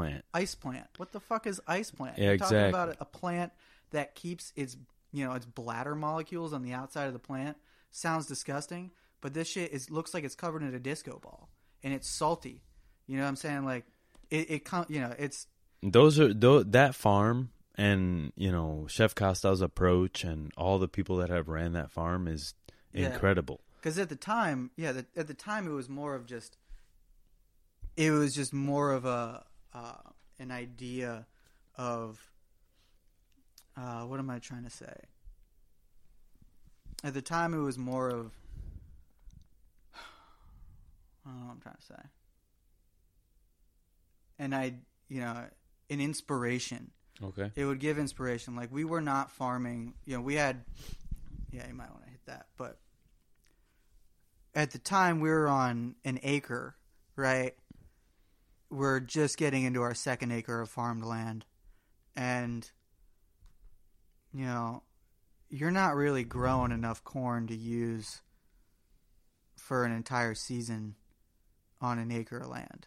You know what I mean? So at the time, it was just, we're growing 145 different crops in 30 feet 30 feet of bed space. So...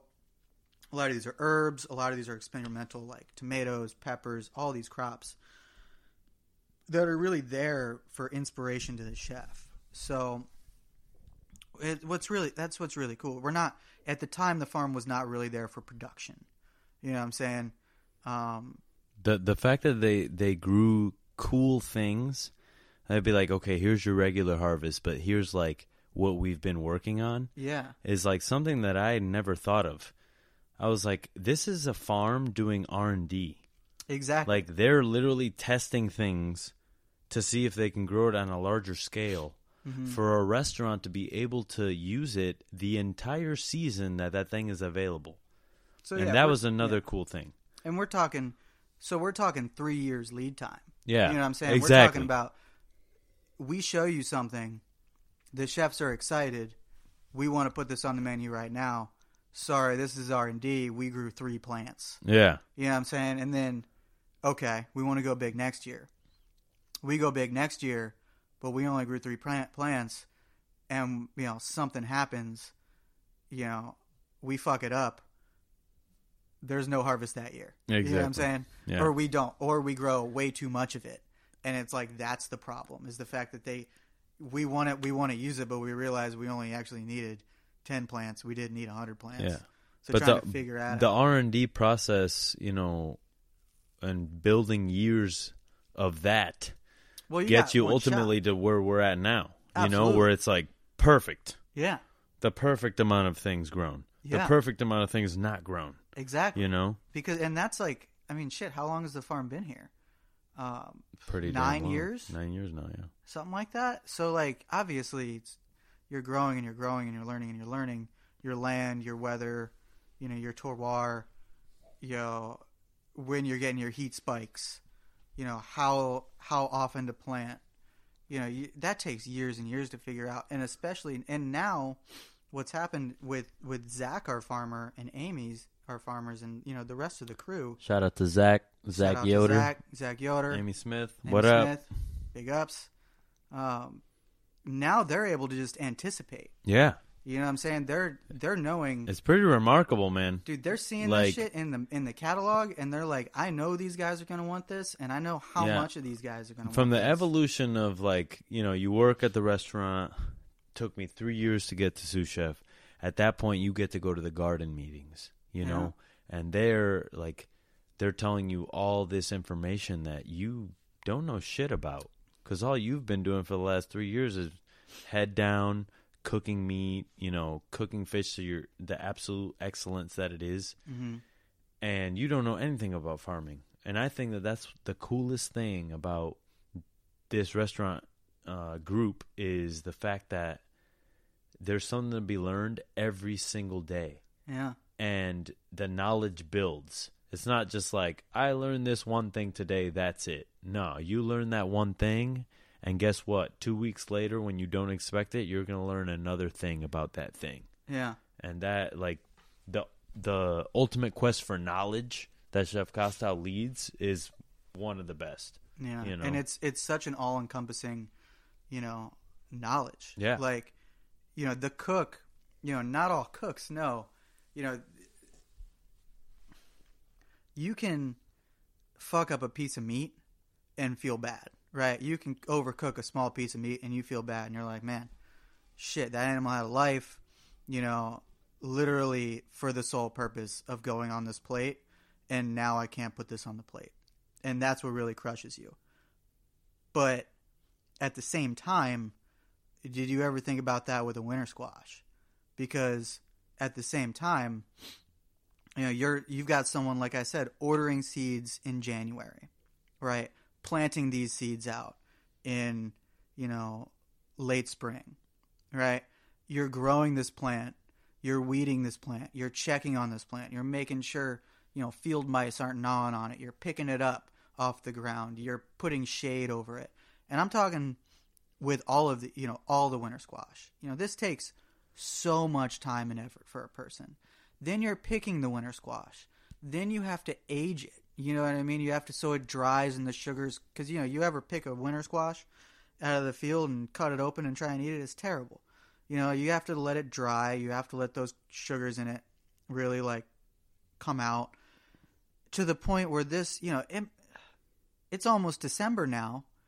You know what I'm saying? So it's been 10 or 11 months since somebody's been thinking about that damn squash. And now the cooks, a sous chef is down here at the garden being like, hey, I fucked this squash up. And the farmer's being like, you are a motherfucker. You know what I'm saying? Like, you know how much time I spent on this and you fucked it up? Like, that reverence of a cook and cooks, sous chefs, for them to be able to look at these ingredients and know really, and in the grasp, of things. The entire process that it takes to make this thing. So much work to make this small thing. When you say farm to table, like, it's easy to say that, but do you really know? Yeah. That shit takes 6 months. Yeah. I mean, you're looking at, and that's the other thing is, like, how many people think tomatoes are ready in May. A lot of people think that. The 5x6 tomato is one of those anomalies to me that I'm like, they literally named it the 5x6 tomato because 5x6 fit in a case. Yeah. They named it by the fact that they genetically modified it to fit this many in a case. Yeah. And I'm like... Or bred it for that specific reason. Yeah. Like, they didn't breed it for the flavor. They didn't breed it for the flavor. And that is the coolest thing about the culinary garden at Meadowood is that they grow things for flavor. Yeah. You know? People in California at the farmer's market grow things for flavor. Yeah. And it nutrition. makes you sad about the fact that most of the farms in America, meaning most of the farmland taken up in America, is just these GMO farms making, basically growing corn to keep the fucking economy of fast food going. Yeah, and all the other shit. Yeah, growing that shit. All corn, the other bullshit. So they can feed those, literally not even to feed people corn, to feed animals shit corn, to feed people shit animals. Animals. Shit animals. But yeah, dude, it's really wonderful like that. And so that's why I came to this farm. Yeah, for sure. You know what I'm saying? Like, and so you came to the farm, and then I'm doing my tenure in the kitchen. Yeah. And then it's about time where you're done at the farm. Yeah. I was at the farm. I worked there for 2.5 years. Once again, it's one of those things like I didn't think I was going to be there for that long, but just the amount of knowledge after time. Yeah. You just learn there's just so much to learn. Because, even me, like, I'm here at the Charter Oak today. It's been 7 years. Yeah. And I'm still here happily. Yeah. You know what I mean? Looking forward to the next thing, but still, like, invigorated by the knowledge and by the ability to use things from our own farm, all that. Yeah. And that really is a chef. And this is an interesting thing for me getting, aging as a chef, right? What am I trying to say? So as a young chef, all you want to do is see these new experiences. Every 2 years, every year, you leave a restaurant, you work at a different restaurant, you move to a different city, you go to a different thing. Your focus is on seeing as many things as you can, and you do that, and it's kind of a shallow way of doing it by just like literally moving yourself to these different places. Mm-hmm. And that's not a bad thing. But, I don't know who said it, but I remember reading this where you get more out of life by planting yourself in a place and simply looking around what is there, what is around you. Because these relationships that I'm making with these people after 2 years, after 3 years, after 4 years, these are people that are really excited about food, but I would never have met them if I didn't go to, say, like a farm conference or, go to this random farmer's market on this certain day and see what they have, talk to them, get their phone number, start, a conversation. You really, you start, a perfect example is this, these wineries that have this really amazing fruit, these old timers that had farms back in the day that had these really wonderful trees, and this other, tons of fruit, tons of vegetables. These people that have literally devoted their lives on growing specific things the best way. You're not meeting them and developing a relationship with them by simply knowing them for 6 months and then fucking off. Yeah. Like, it's that, hey, how you doing? It's that, Merry Christmas. How are you? I haven't talked to you since the summertime when you grew those really amazing cucumbers. Really looking forward to next year. The blackberries that we're getting. Mount Veeder blackberries, the best blackberries I've ever had in my life. Best blackberries I've ever had in my entire life. And the relationship that you hold with a lot of those farmers, because after you left that role as gardener, you went into special project sous chef, which is what you are to this day. Well, yes. Actually, I spent a little bit of time in between that. So that's I left right. The farm. You baked at Della Fattoria. Yeah. How long was that? Just a few months. Baking sourdough. See, the thing that respect about Charlie and why I have him on this podcast is the fact that when he wants to get knowledge about something, he will read 6 books about it and then go do it for a month. You know what I mean? And he wanted to learn how to bake bread, so he went to Della Fattoria and he worked there. An institution. Yeah. How long did you work there? I was there 3 months. Uh-huh. Kathleen Weber. Yeah.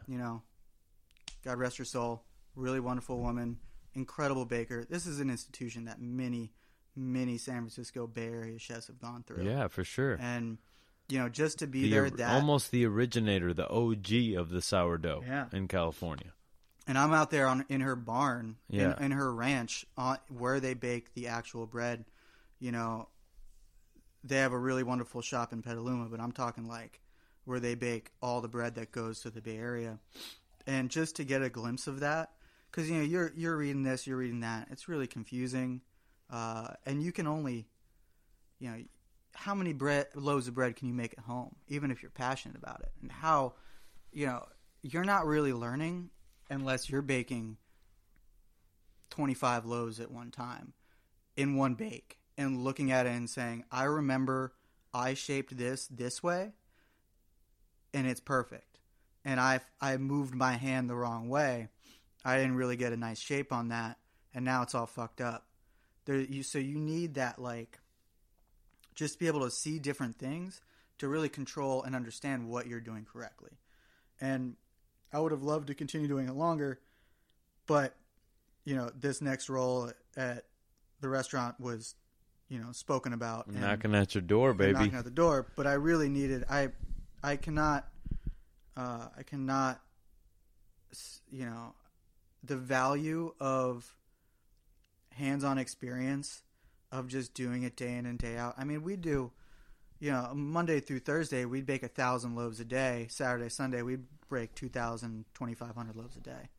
And, to see that start to finish and the work that goes into it, it's incomparable, that knowledge. I remember you let me know,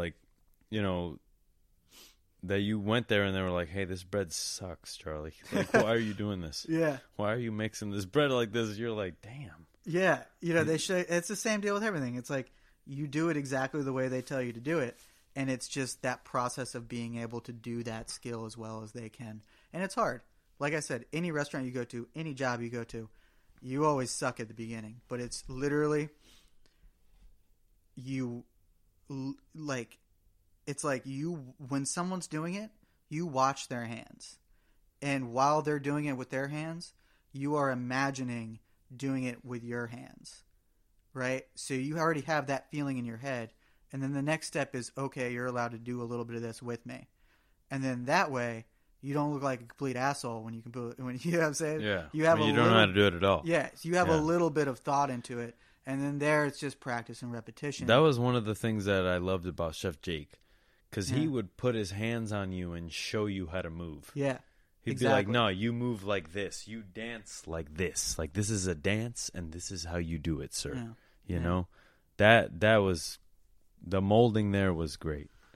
So you went to Della Fattoria, you baked for this time, and then you go back to the restaurant. Now you're a special project sous chef. Yes. What is your first thought here? What are you working on? What do you even think this position is? So, in my head, this this position is focused on its long-term projects, whether that be building relationships with local farmers, whether that be making misos that need to age for a year, whether that be making hot sauce that needs to age, vinegars, things that take a long time.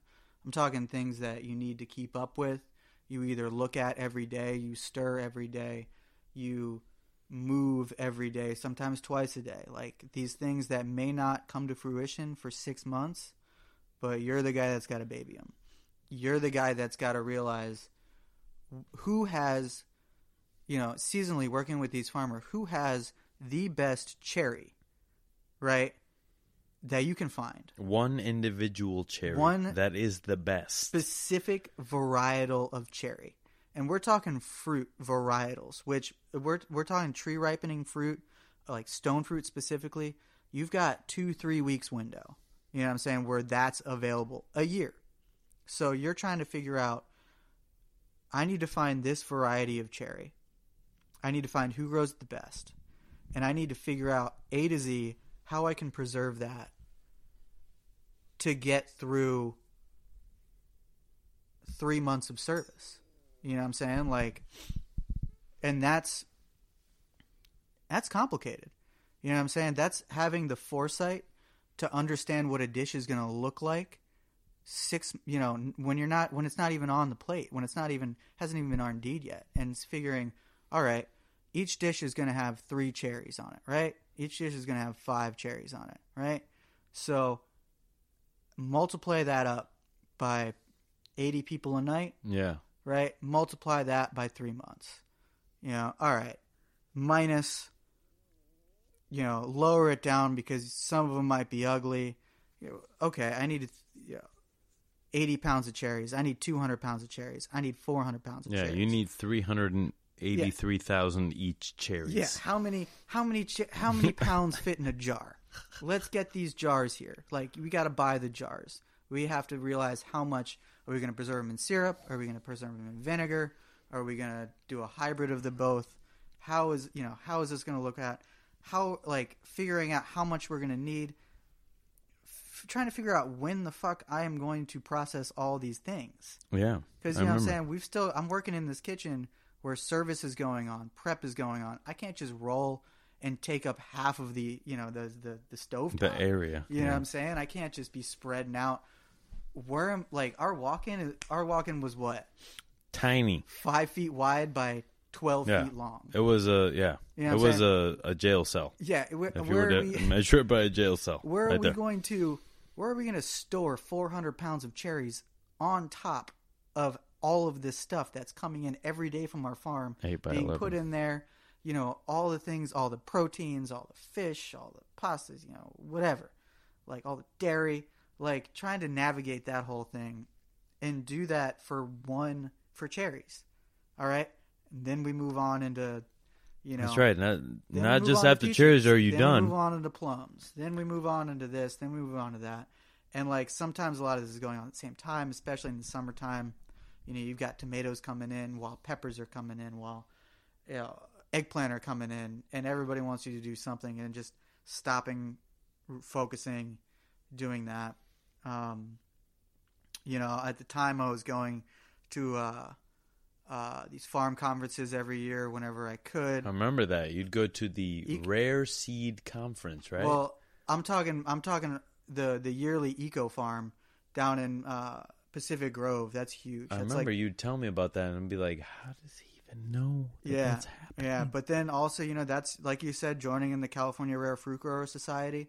You know what I mean? A lot of these guys are like small home people that like, a lot of these people are just some guy that's really into this weird fruit he only grows for flavor because the yield sucks, and he's got 5 trees in his backyard, and it's me coming up to him being like, hey dude, you want to sell me 3 of those 5 trees worth of fruit? And trying to negotiate that, see how that looks, and traveling up to Washington State and going to the Cascadia Grains Conference and coming back down and trying to figure out how that works in aspect of grain growing and how to do it in California. But at the same time, when you're up there, you're meeting all these great California wheat growers, and then coming down here and trying to work with them. You know what I mean? Trying to work with your farmer at your farm, trying to say to ourselves, does this make sense to grow, like on a large scale? Do we have an acre or so to spare on another project that we're starting up? Maybe we can grow wheat. You know what I mean? Grow a spring wheat through the winter, like a lot like they do down here. And, just these big projects. And, that's where it started. And then, just trying to build this larder. It grew, man. So you basically went from preserving fruit and, making pickles to making cool shit like misos. Yeah. And kojis. Yeah. And just amazing shit that takes days and effort throughout those days to make that shit happen. Like driving back to, living in Napa, driving back to St. Helena in the middle of the night without anybody knowing, so I can stir the koji. Exactly. You know what I'm saying? And then coming back, like, all that because effort, you don't trust anybody else to do it. And then the effort behind, people not knowing what you're doing. Yeah. And those people going to that restaurant, eating from that plate, and getting the information like, hey, this comes from this farm, but did you know that Charlie spent all night prepping this shit? Hell no. Hell no. But that's really what that's the beauty of it. Good is working with John, the CDC at the time, John Hong, fucking shout out to John Hong. Yeah, shout out to John Hong and Cat Hong. And Cat Hong, obviously Cat Hong as well. Especially, and that's the whole other thing is when we opened Charter Oak, I was a big part of that as well, doing the same thing for the Charter Oak. But really going from, you can preserve cherries any day of the week, however you think it should be, but, it ain't doing shit if it's not special enough to get on the menu. So, like, working with the chef on his idea on how to get this on the menu. You know what I'm saying? Like, making things so many times over, having him taste it. Because John Hong, best damn palate I've ever my life. Like, the flavors that he was picking up. Yeah. And I'm like, this man smokes cigarettes. How? This man smokes tobacco on a daily basis. How can you taste better? And I hope he quit by now, but goddamn. I'm sure he did. Because for a long time, I smoked cigarettes when I was younger, and I was like, I need to quit this because it's going to fuck up my taste buds. Yeah. And for him to just pee all over that and fucking taste shit when he smokes, so many cigarettes, I'm just like, God damn, John. Yeah. You know? So working with him on that. True talent, man. That's been dope. And especially with him, he's got this great, Korean background. And, I'm a white boy from PG County, Maryland. Like, when I was making misos, like, how many misos have I actually had in my life? Not many. So, like, tailoring this with him and with an idea of, like, hey, let's make a miso out of chestnuts. Let's fucking age this chestnut miso in these used whiskey barrels. And that's another part of these relationships I'm talking about, where you go out, you get this whiskey, you talk to this guy who makes whiskey, and he's like, oh, dude, I'd love to be a part of that. I actually just dumped my whiskey out of this barrel yesterday. Hands me a barrel, smoky, smelling like whiskey, filling that with miso, aging that with an idea, like, and I'm talking that sat in that barrel for a year. So we planned on a menu item a year in advance. That's what's cool, man. You know That's what what I'm got saying? me about the restaurant, because it was like they're serving last year's peaches. Yeah. And the coolest part about it is, like, my boy Charlie, who I've worked with for so fucking long, is the guy who got this product. Yeah. Harvested it, preserved it, and now we get to use it on the plate. Yeah. And I think that, it's a legacy unto itself. I appreciate that, thing, man. From that thing being grown to you making the relationship with the guy who grew it, to then you harvesting it, bringing it to the restaurant, canning it or not, and us using it, was the best story that we could have ever told for any ingredient. Yeah, it was, dude. I was definitely, big shout out to Chris Costow, because that guy literally saw my abilities in one of his farmers. Like, when I was farming, and this is kind of thinking about the role, a lot of people it's a touchy subject about, chefs and kind of their neurosis, and like the fact, a lot of us kind of a lot of people are bagging chefs now on the fact that they work 1 million hours and expect work 1 million hours. But you know what?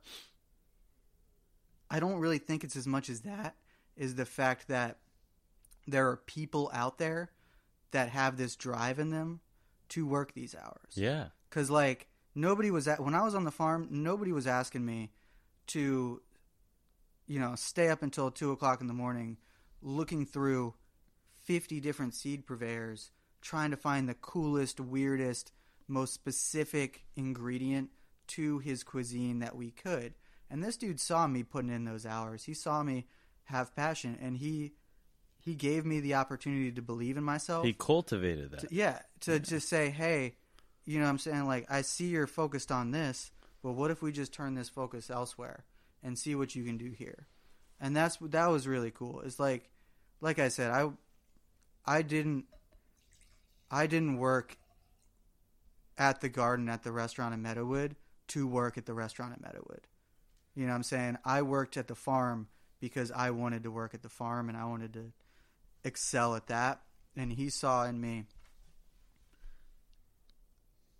what I could achieve in that role, and he did. And then I was able to do it, and I you put that laser focus on it, and it's a shit ton of work. From when I got there, knowing what the larder was when I got there to when after you took over the program and literally doubled it, like I was like, God damn.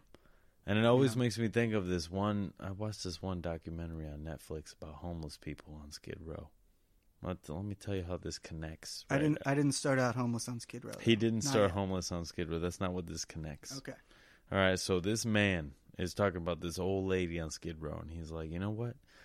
If I had a garden or a farm, I would just have a farm so this little old lady could put her trash in it, because she was a trash collector. Right? They're all homeless. Mm. And I was like, this is the same scenario where it's like, you need to build Charlie a bigger room because he is going to fill it with preserved ingredients native to California. Yeah. Where else will you find that? Yeah, dude. Fucking nowhere. I'm talking about chrysanthemum flowers, lily flowers, all mushrooms.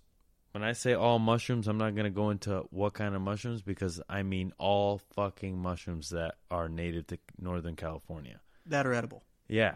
Yeah. Not the poison. And all these things, and it's like you walk into this room, and the only reason you have those ingredients is because of one man. And that is hard to say at these, these other 3-star restaurants that have 60 to 80 people ready to go. Yeah. Ready to go harvest those things. Mm-hmm. Like, the fact is, this man did it on his own, and maybe with the help of us sometimes, Yeah. And that is one of the biggest victories I've ever seen in your career. Yeah. Well, and none of it could be done without the fucking thinking behind Chef Costow and the restaurant itself. Yeah. And with all the people that came before then. Yeah, we're all honestly just building. We're all building it because Cameron Rates was the first one. Yeah. He was the first one to build the fact that there could be a position in a restaurant where this man goes and harvests things on the wild. Yeah. And makes vinegars and makes preserves. Mm-hmm. That was Cameron Rates. Yeah. Shout out to Cameron Rates. Yeah, shout out to Cameron Rates. And it's like, it wouldn't have been done if it wasn't for that man's interest, and that interest piquing itself in Chef Costow and him being like, this is valuable toward the cuisine that I am building. Yeah, let's develop this. Yeah. And, you get there, you double the program, and it becomes amazing. And I got to say, the best part about it is you look at both restaurants, and you're part of a lot of those menu items at both restaurants. Yeah. And that's what's cool about it. I mean, that's why you do it. Yeah. Like, there was, the 20, like, I ain't gonna lie, the work was put in. Like, yeah, for sure. Dude, I'm talking about the peaches being peeled. Yeah, I'm talking the 24-hour nights. Yeah, the working through the nights. The feijoa flowers being harvested. Yeah. The fucking coming in earlier. Yeah. The staying later. Yeah. And, like I said, a lot of people, they kind of dog that because they're like, well, why couldn't they just hire 3 people to do that? And it's because it's not a special at that point. Yeah. And you know, it's the passion. It's the passion. You don't do this shit for the money. No. And neither do any of us. You do it to be, in what your eyes is the best. Yeah, exactly. And that's it. You come into this team, right? The restaurant in Meadowood, this team, the Charter Oak, this team, and I like to compare it to like a football team or a basketball team. You know what I'm saying? Like Allen Iverson, he didn't become who he was with his abilities on working 8-hour days. Exactly. You know what I'm saying? He did nothing but eat, sleep, and think about basketball to become what he did, to achieve what that team did. You know what I'm saying? It's all about, you sign up for this and you know what you're getting yourself into, and that is to create something that's much bigger than yourself. Yeah. And really, it can't be done by it's a restaurant. You know, you're not going to have, I mean, certain restaurants do, you know, I don't know how they work, you know, business-wise, having 40 cooks. They're all still working long days, but you know, you're not going to have 40 cooks working 8-hour days, 5 days a week, and being able to achieve what you need to achieve. No, like definitely not. It's just not happening. It takes work further than labor laws. You know what I mean? It's have passion. Provided. It's passion. It's a passion. It's the time. You know, like, you know what I'm saying? Like, I know, like, you know, we Charter Oak uses Saba. You know, I have the ability. I'm working with the vineyard next to, you know, the restaurant, which is one of the most premier vineyards in Napa. And they're giving me all of their grape hummus. You know what I'm saying? So they're making this wine, pressing it, and they've got this really incredible grape hummus, which is like the skins, the seeds, and everything like that. It's just incredible tasting. But I get that on one day. Everything I can get. They've got more than I would ever need, and every year it just gets more. I'm filling, you know, 100 gallons, 150 gallons of this grape hummus. But you know what? I've got 1 week to turn that all into Saba. You know what I'm saying? So it's like Saba, and the process is like, you know, it's essentially boiling down large vats, huge reductions, large quantities of volume of water and syrup and that's the coolest thing about cooking. When you say reducing, it's like people don't fathom.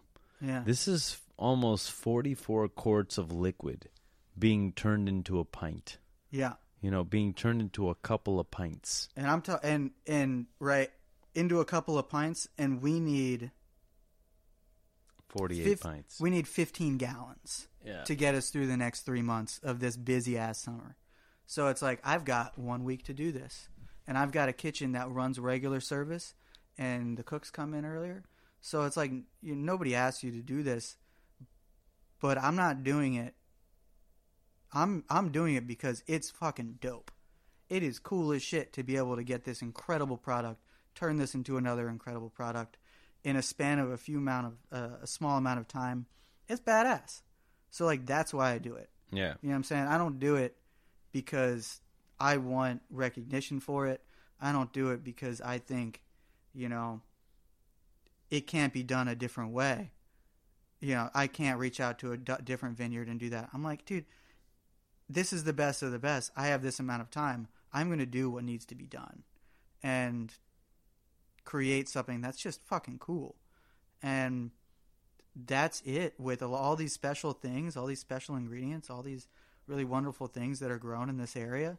Is like, there's such a small window where they're perfect, and trying to find that window and lengthen it to being a year from now. Because, you know, the idea of food, it's like, it would be cool. Like, you can preserve peaches and use them in the winter. Great.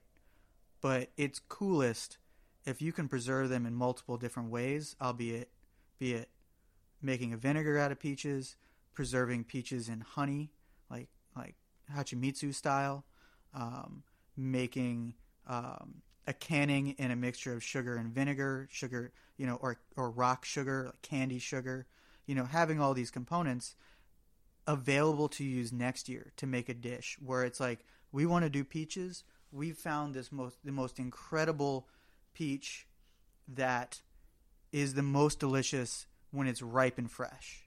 And we're going to use that. And we've found a different type of peach that's really incredible canned. And we're going to use that as a small bit of puree or a small bit of this or that. We found another one that has this really bright acidity and really vibrant flavor, but has the shit texture, but is a peach that, has been around and is very important to California agriculture.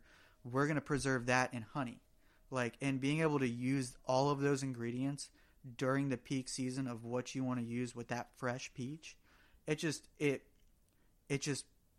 puts, speaks volumes to what that ingredient can be, what that dish could be. That's true. And that's the focus of what, Chris Costow and his methodology that's not a real word, I don't think, but his view on food and his dishes and how that really focuses that and how that's really affected how our farm works, how our cooks think. How many cooks out there are thinking, we have our menu planning for our farm in January for the summertime. How many cooks are really, thinking of a dish that they're going to put on the menu in August, in the first week of August, that, has to sit down in January when it's rainy and cold as fuck out, and you're standing there trying to picture a dish. What kind of tomatoes do you want, chef? Well, let's figure it out. You know what I mean? I want this type or that type. I have a vision of this. The farm works with it. And they might, because at the end of the day, a lot of the cooks, they're not looking through these magazines. They don't know every single tomato in the world that's out there. So they're talking to the farmer that has better knowledge of what it could be, who's looking for that specific thing that the chef doesn't even really know he needs or wants. And that starts so much earlier than you could ever imagine. And that's what's really cool about this entire project, these long-term projects, these special projects. That's what's cool about it. But fuck yeah. Yeah, man, that's what brought me here. That's what, that's why I've stayed for, shit. In March it'll be 7 years. Yeah. And, I've been working with Charlie now for 13 years, yeah. It's been a long time, dude. Yeah, it's been a long It's been sick time. to see you, to see you grow as well as a chef. How cool it was, honestly, for me to come, put my focus on working on the farm and watching you succeeding in the kitchen and the amount of pride. Because, once again. Because you had something to fucking directly do with that. I literally gave you your first job. Yeah, man. Where I was, watching you do all first the sous knucklehead chef. Things. Yeah. And all the to dumbass watch shit. You be I remember a better chef. There was one time where I was, I got an order on Garde Manger, and we were pretty busy. Not that busy, but, busy enough to where you were on the station, and you were making this salad, and you're like, I'm not going to put it out till this time. And I was like, what's up, man? Why don't you put it up now? And I just had that mentality of just crush it. Just get it out as soon as possible. And it's like, dude, they ordered a fucking filet. This shit's going to take 25 minutes to get there. I'm not going to fuck their experience over getting this salad out early. Yeah. And that really showed me this is much more than just I get the tickets, I make the food. It's, if I make this food at this time, how is that going to affect the guy who's cooking the meat later on in this meal? Yeah. And that is one of the most important lessons to learn as a line cook, is respect for the other stations. Yeah, it's working as a team. No matter how easy you think that station is or how hard you think the station is, respect everything. Yeah. And there's so much more that you don't even see in the front of house. Exactly. Exactly. Why don't they pick this up? It's because maybe they have fucking shit to do. Maybe they're pouring wine. Maybe they're pouring wine. Maybe they're talking to the guest. Yeah, exactly. You know, and that was one of the cool things about Chartered Oak is like you go out, talk to the guest. You know what it's like to talk to the guest. And that's another thing about, you know, Chef Costow that's cool is like he made you talk to people. Mm-hmm. He made it important to be able to talk about what you're doing and why you're doing it. In front of people. That you don't know. Yeah. Because there's a lot of times where, you know, when I first got there, I was tableside commis. And it's like you had to learn how to talk to people. And that was the first time what I realized was like, wow, this was important. Yeah. I mean, shit, public speaking, you would not think that, you know, you're like, you get into the job as being the guy in the back. You would not ever think that public speaking would be important until you walk into your first pre-meal. Yeah. And you're standing in front of all these, you know, these servers that you know that are all staring at you. And the ability to portray what you want confidently is incomparable. It's a huge, huge thing that you need to have in your life. And as you know, it's just something that you don't think of that is valuable, you know, when you're getting into the industry. And that's just, you know, such a minute thing. Like you have to be able to talk to guests. You have to be able to talk to investors. Like you need to be able to talk to people that are gonna make your restaurant go. And if all you think you have to do is be able to cook food delicious, like that's not what being a chef is about. You're fucking wrong, dog. Yeah, that's not what being a chef is about. Yeah. Like, oh, dude, I loved it, man. I can't say enough how cool this industry is and what you can do in it. Yeah, man. I mean, some of the coolest things that I've, you know, learned from you is like the relationship that you can have with certain farmers at the farmers market. That's Thursday market, you know, in Marin. It's like, you know, all those people. Yeah, I've been going there every Thursday for 4 years now. Yeah, man. It's like the fact that, like, you know, you were gone this past couple weeks, and I went, and it was like they would be like, "Hey, man, where's Charlie?" Like, I don't want to fucking talk to you about the peppers, dude. Yeah. Where is the man? I'm calling him right now. And I'm like, yeah, man, he's on vacation. Don't call him.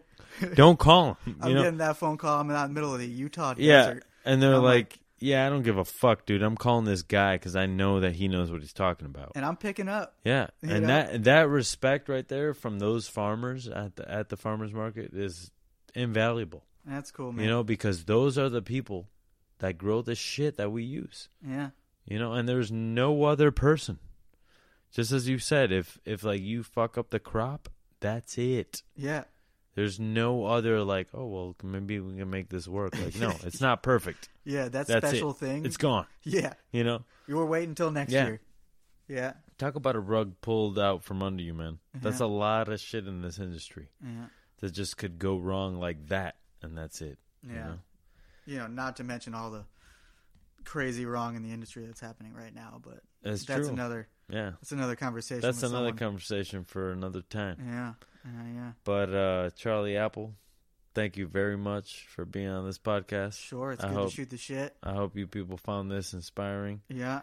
And just know that Charlie is on to some fucking crazy shit in the future. We're working on some stuff. So listen out to him.